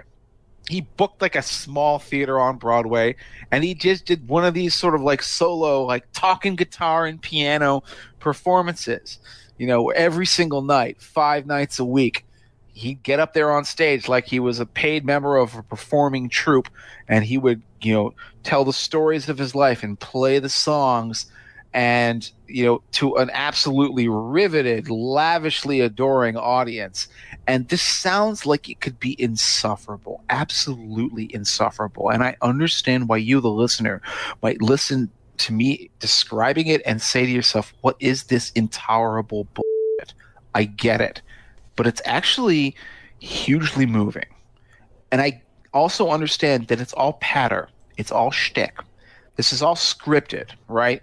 He's obviously played this same show like 100 different times. It's a Netflix special. You don't even have to go buy the album. If you own Netflix, go look it up. Springsteen on Broadway. You can see a recorded performance of it. But the thing about Springsteen's entire career, his entire performing career, is that it's always been theater. If you thought that when he was telling you that story and growing up back in 1978, that he was telling you something new that you hadn't heard before, or if he was telling you that story, in the E Street Shuffle, the long versions of the E Street Shuffle in 74 and 75 about how he finally met the big man and how he met Clarence on a dark and stormy night, he was giving you something new. No. This is stuff that he practiced in his mirror, in his bathroom, in sound checks, on stage over and over again. It's always been theater. And it's always been some half truth, half lies, half garbage, and half, golden, reality. That's what Springsteen was always about. And I think you get that really distilled down to its essence on this double CD or TV special that I know it sounds like the hardest sell I'm going to make on this entire show, but I found it profoundly moving. Yeah, no, I would agree with that. And the practice element, too, of course, is why it's so ironic that, Robert De Niro in Taxi Driver, right, he steals it. You talking to me? He stole that from Bruce. Used to do that on stage, right? And he would look back and forth between the audience and, looking for somebody behind. You talking to me? You talking to me, Cleveland? So that was always there, a part of his stage act, not just his stage show, but his stage act. I guess that brings us to the final for now entry in the Bruce Springsteen discography, and I'm really glad that we end with this album because I wouldn't want to end on a down note or even just sort of like a valedictory retrospective note, and that's Western Stars. Came out last year. For once, there's actually a good Bruce album cover. It's not his face. It's a horse, right? Nice, lovely horse with a blue sky, very Western. I think this is actually remarkably good. What do you guys think about Western Stars? Like it a lot. Yeah, I'll let Scott go. Yeah, like it a lot. And, as Jeff mentioned, I don't know if Springsteen is like a shark that will work forever, but if this were a final statement, which as we record it is, it wouldn't be a bad final statement at all. Just going back, Working in a Dream felt like he was recording that album with the wrong band. Like the E Street Band wasn't right for that material, and then Wrecking Ball, he wasn't working with them totally exclusively on that album. There are a lot of different people who end up playing on Wrecking Ball. So this is almost a surprise for an album like this to come, A, at this stage of his career, and B, considering what came before it. These are really good songs, story songs, character portraits. There's a lot of anger on Wrecking Ball, especially on the first half of the album. It sort of fades away here on Western Stars. It's a little more laid back, a little more stories about redemption as opposed to anger. That title track is really nice. The story of a Hollywood actor who used to be big and worked with big stars and John Wayne, and now he's doing commercials for credit cards. It sounds hackneyed, but it's not. It's pulled off really well. The distant pedal steel in the background. Once I was shot by John Wayne. It was towards the end. That one scene's brought me 1,000 drinks. Set me up and I'll tell it for your friend. Here's to the cowboys, riders in the whirlwind. Tonight the Western Stars are shining bright again. And the Western Stars are shining bright again. Feel like the riders on sunset, we're smothered in the saddle and a wind, and the western stars are shining bright again. Hello Sunshine is a really neat song. Reminds me of almost like a Jimmy Webb kind of song. Shuffle beat, some piano late in the track. There Goes My Miracle kind of leans back on more of the 60s R&B kind of classic pop feel. It's a really well done album and surprising at this stage because, as Jeff I think was sort of alluding to, these last few albums, you look at Magic and Working on a Dream and Wrecking Ball, it's like, what is the point? What's going on here? How does it fit?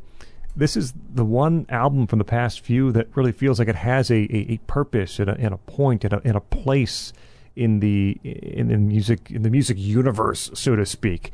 It's really a surprise to me how much I enjoyed this album from a 70-year-old at this point, Bruce Springsteen.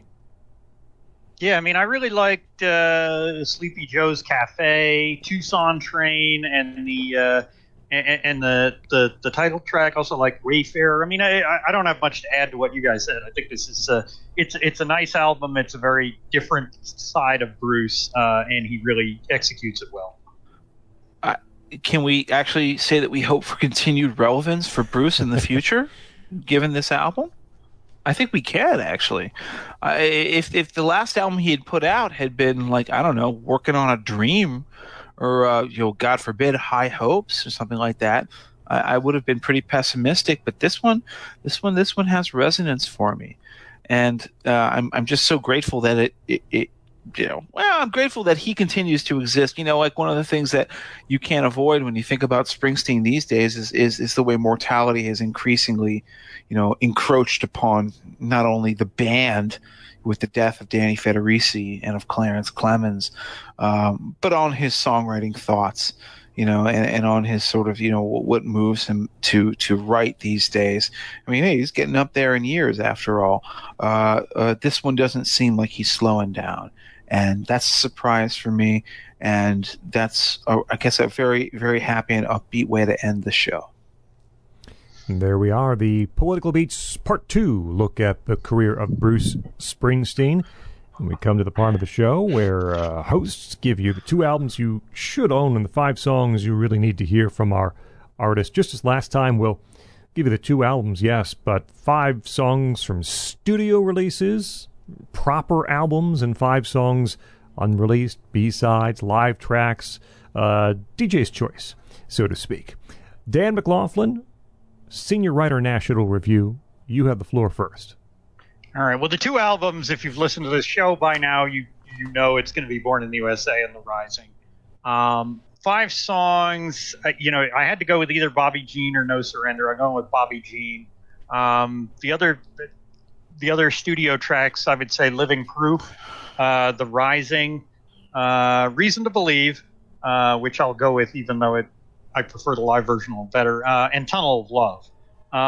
The outtakes and live performances, I'm going to pick None But the Brave. We talked about it a little before. We really, really need to go back to that one. Actually, 2 songs, the 2 songs that I've mentioned before from that MTV performance, Atlantic City and Light of Day. My Love Will Not Let You Down. Either the Trax version or the Live in New York City version will do equally well. And Land of Hope and Dreams from Live in New York City. So my 2 albums, I'm trying to figure out what I want to do, and I guess it's going to be Nebraska and Tunnel of Love. I can't quite convince myself to put Magic in those 2 albums. I think it still is Nebraska and Tunnel of Love, but I, again, will pitch for Magic as a later career album well worth checking out. Songs, Murder Incorporated, I talked about it. It's on the Greatest Hits album, if you want to find it there. I think it's just really one of the best songs of his entire career. What a great performance by the E Street Band. Highway Patrolman from Nebraska. The title track from Tunnel of Love.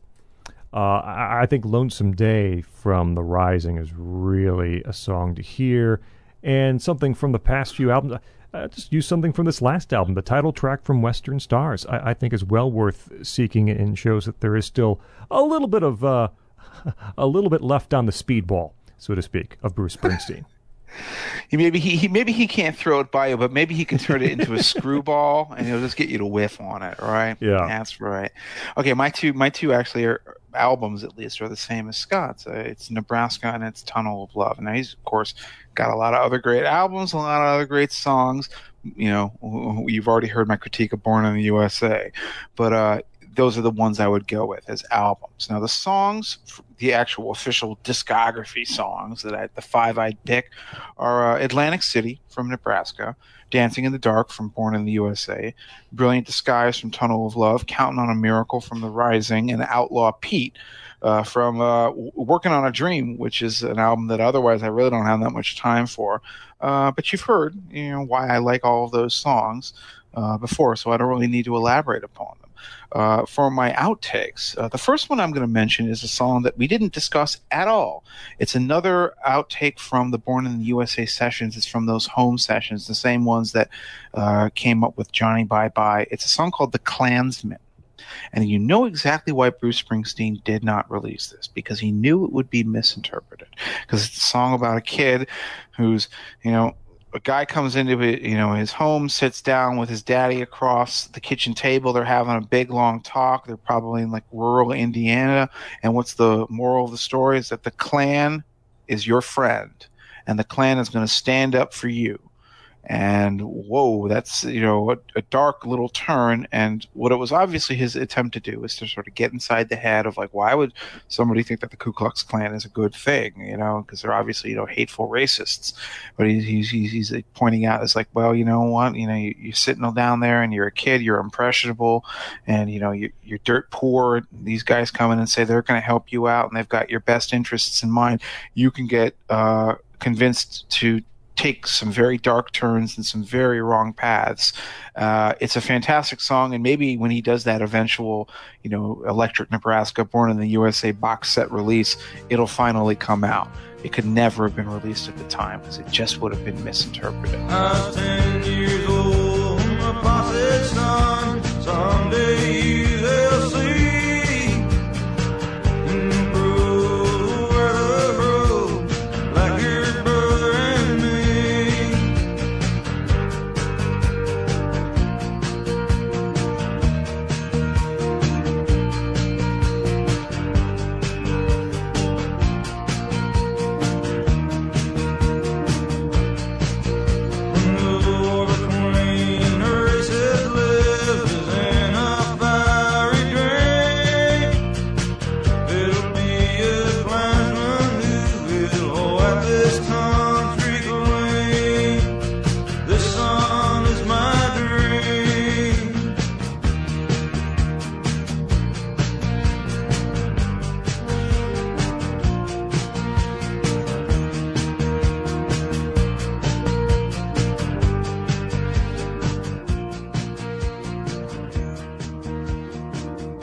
The second one I would mention is Shut Out the Light. It's a fantastic B-side from the Born in the USA sessions.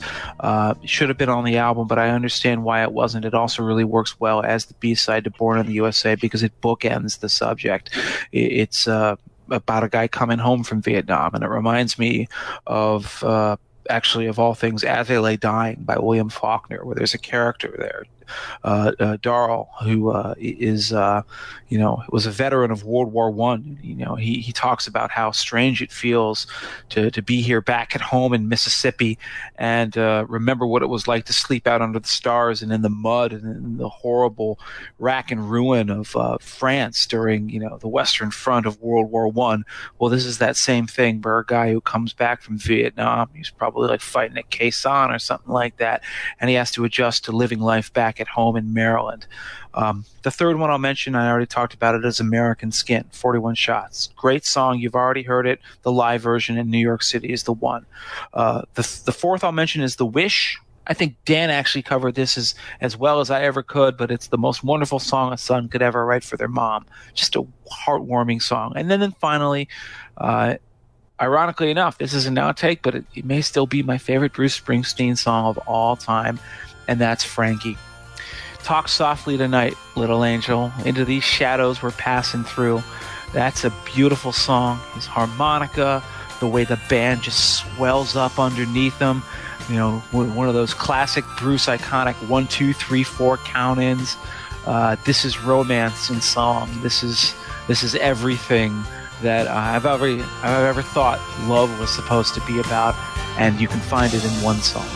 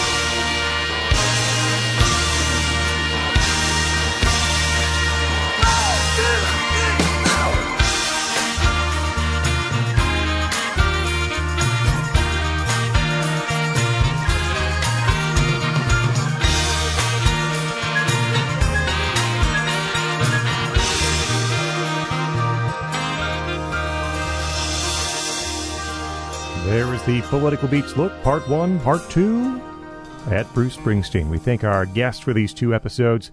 Dan McLaughlin, senior writer at National Review. Find him on Twitter at BaseballCrank. Thank you, Dan, for your time and insight on Bruce. Hope I don't sit around thinking about it, but I probably will. And Jeff Blair, we did one of the big ones. Our most requested episode is now in the books. Thank God for that. Now somebody volunteered to do that second half of Genesis's career with us. Come on. Find Jeff on Twitter at EsotericCD. My name is Scott Bertram. Find me on Twitter at Scott Bertram. Subscribe to our feed. Get new episodes through Apple Podcasts, Google Play, Stitcher, or TuneIn. Or head right to nationalreview.com. Listen and leave reviews. Join the conversation on Twitter at political_beats. Find us on Facebook too, Political Beats. This has been a presentation of National Review. This is Political Beats.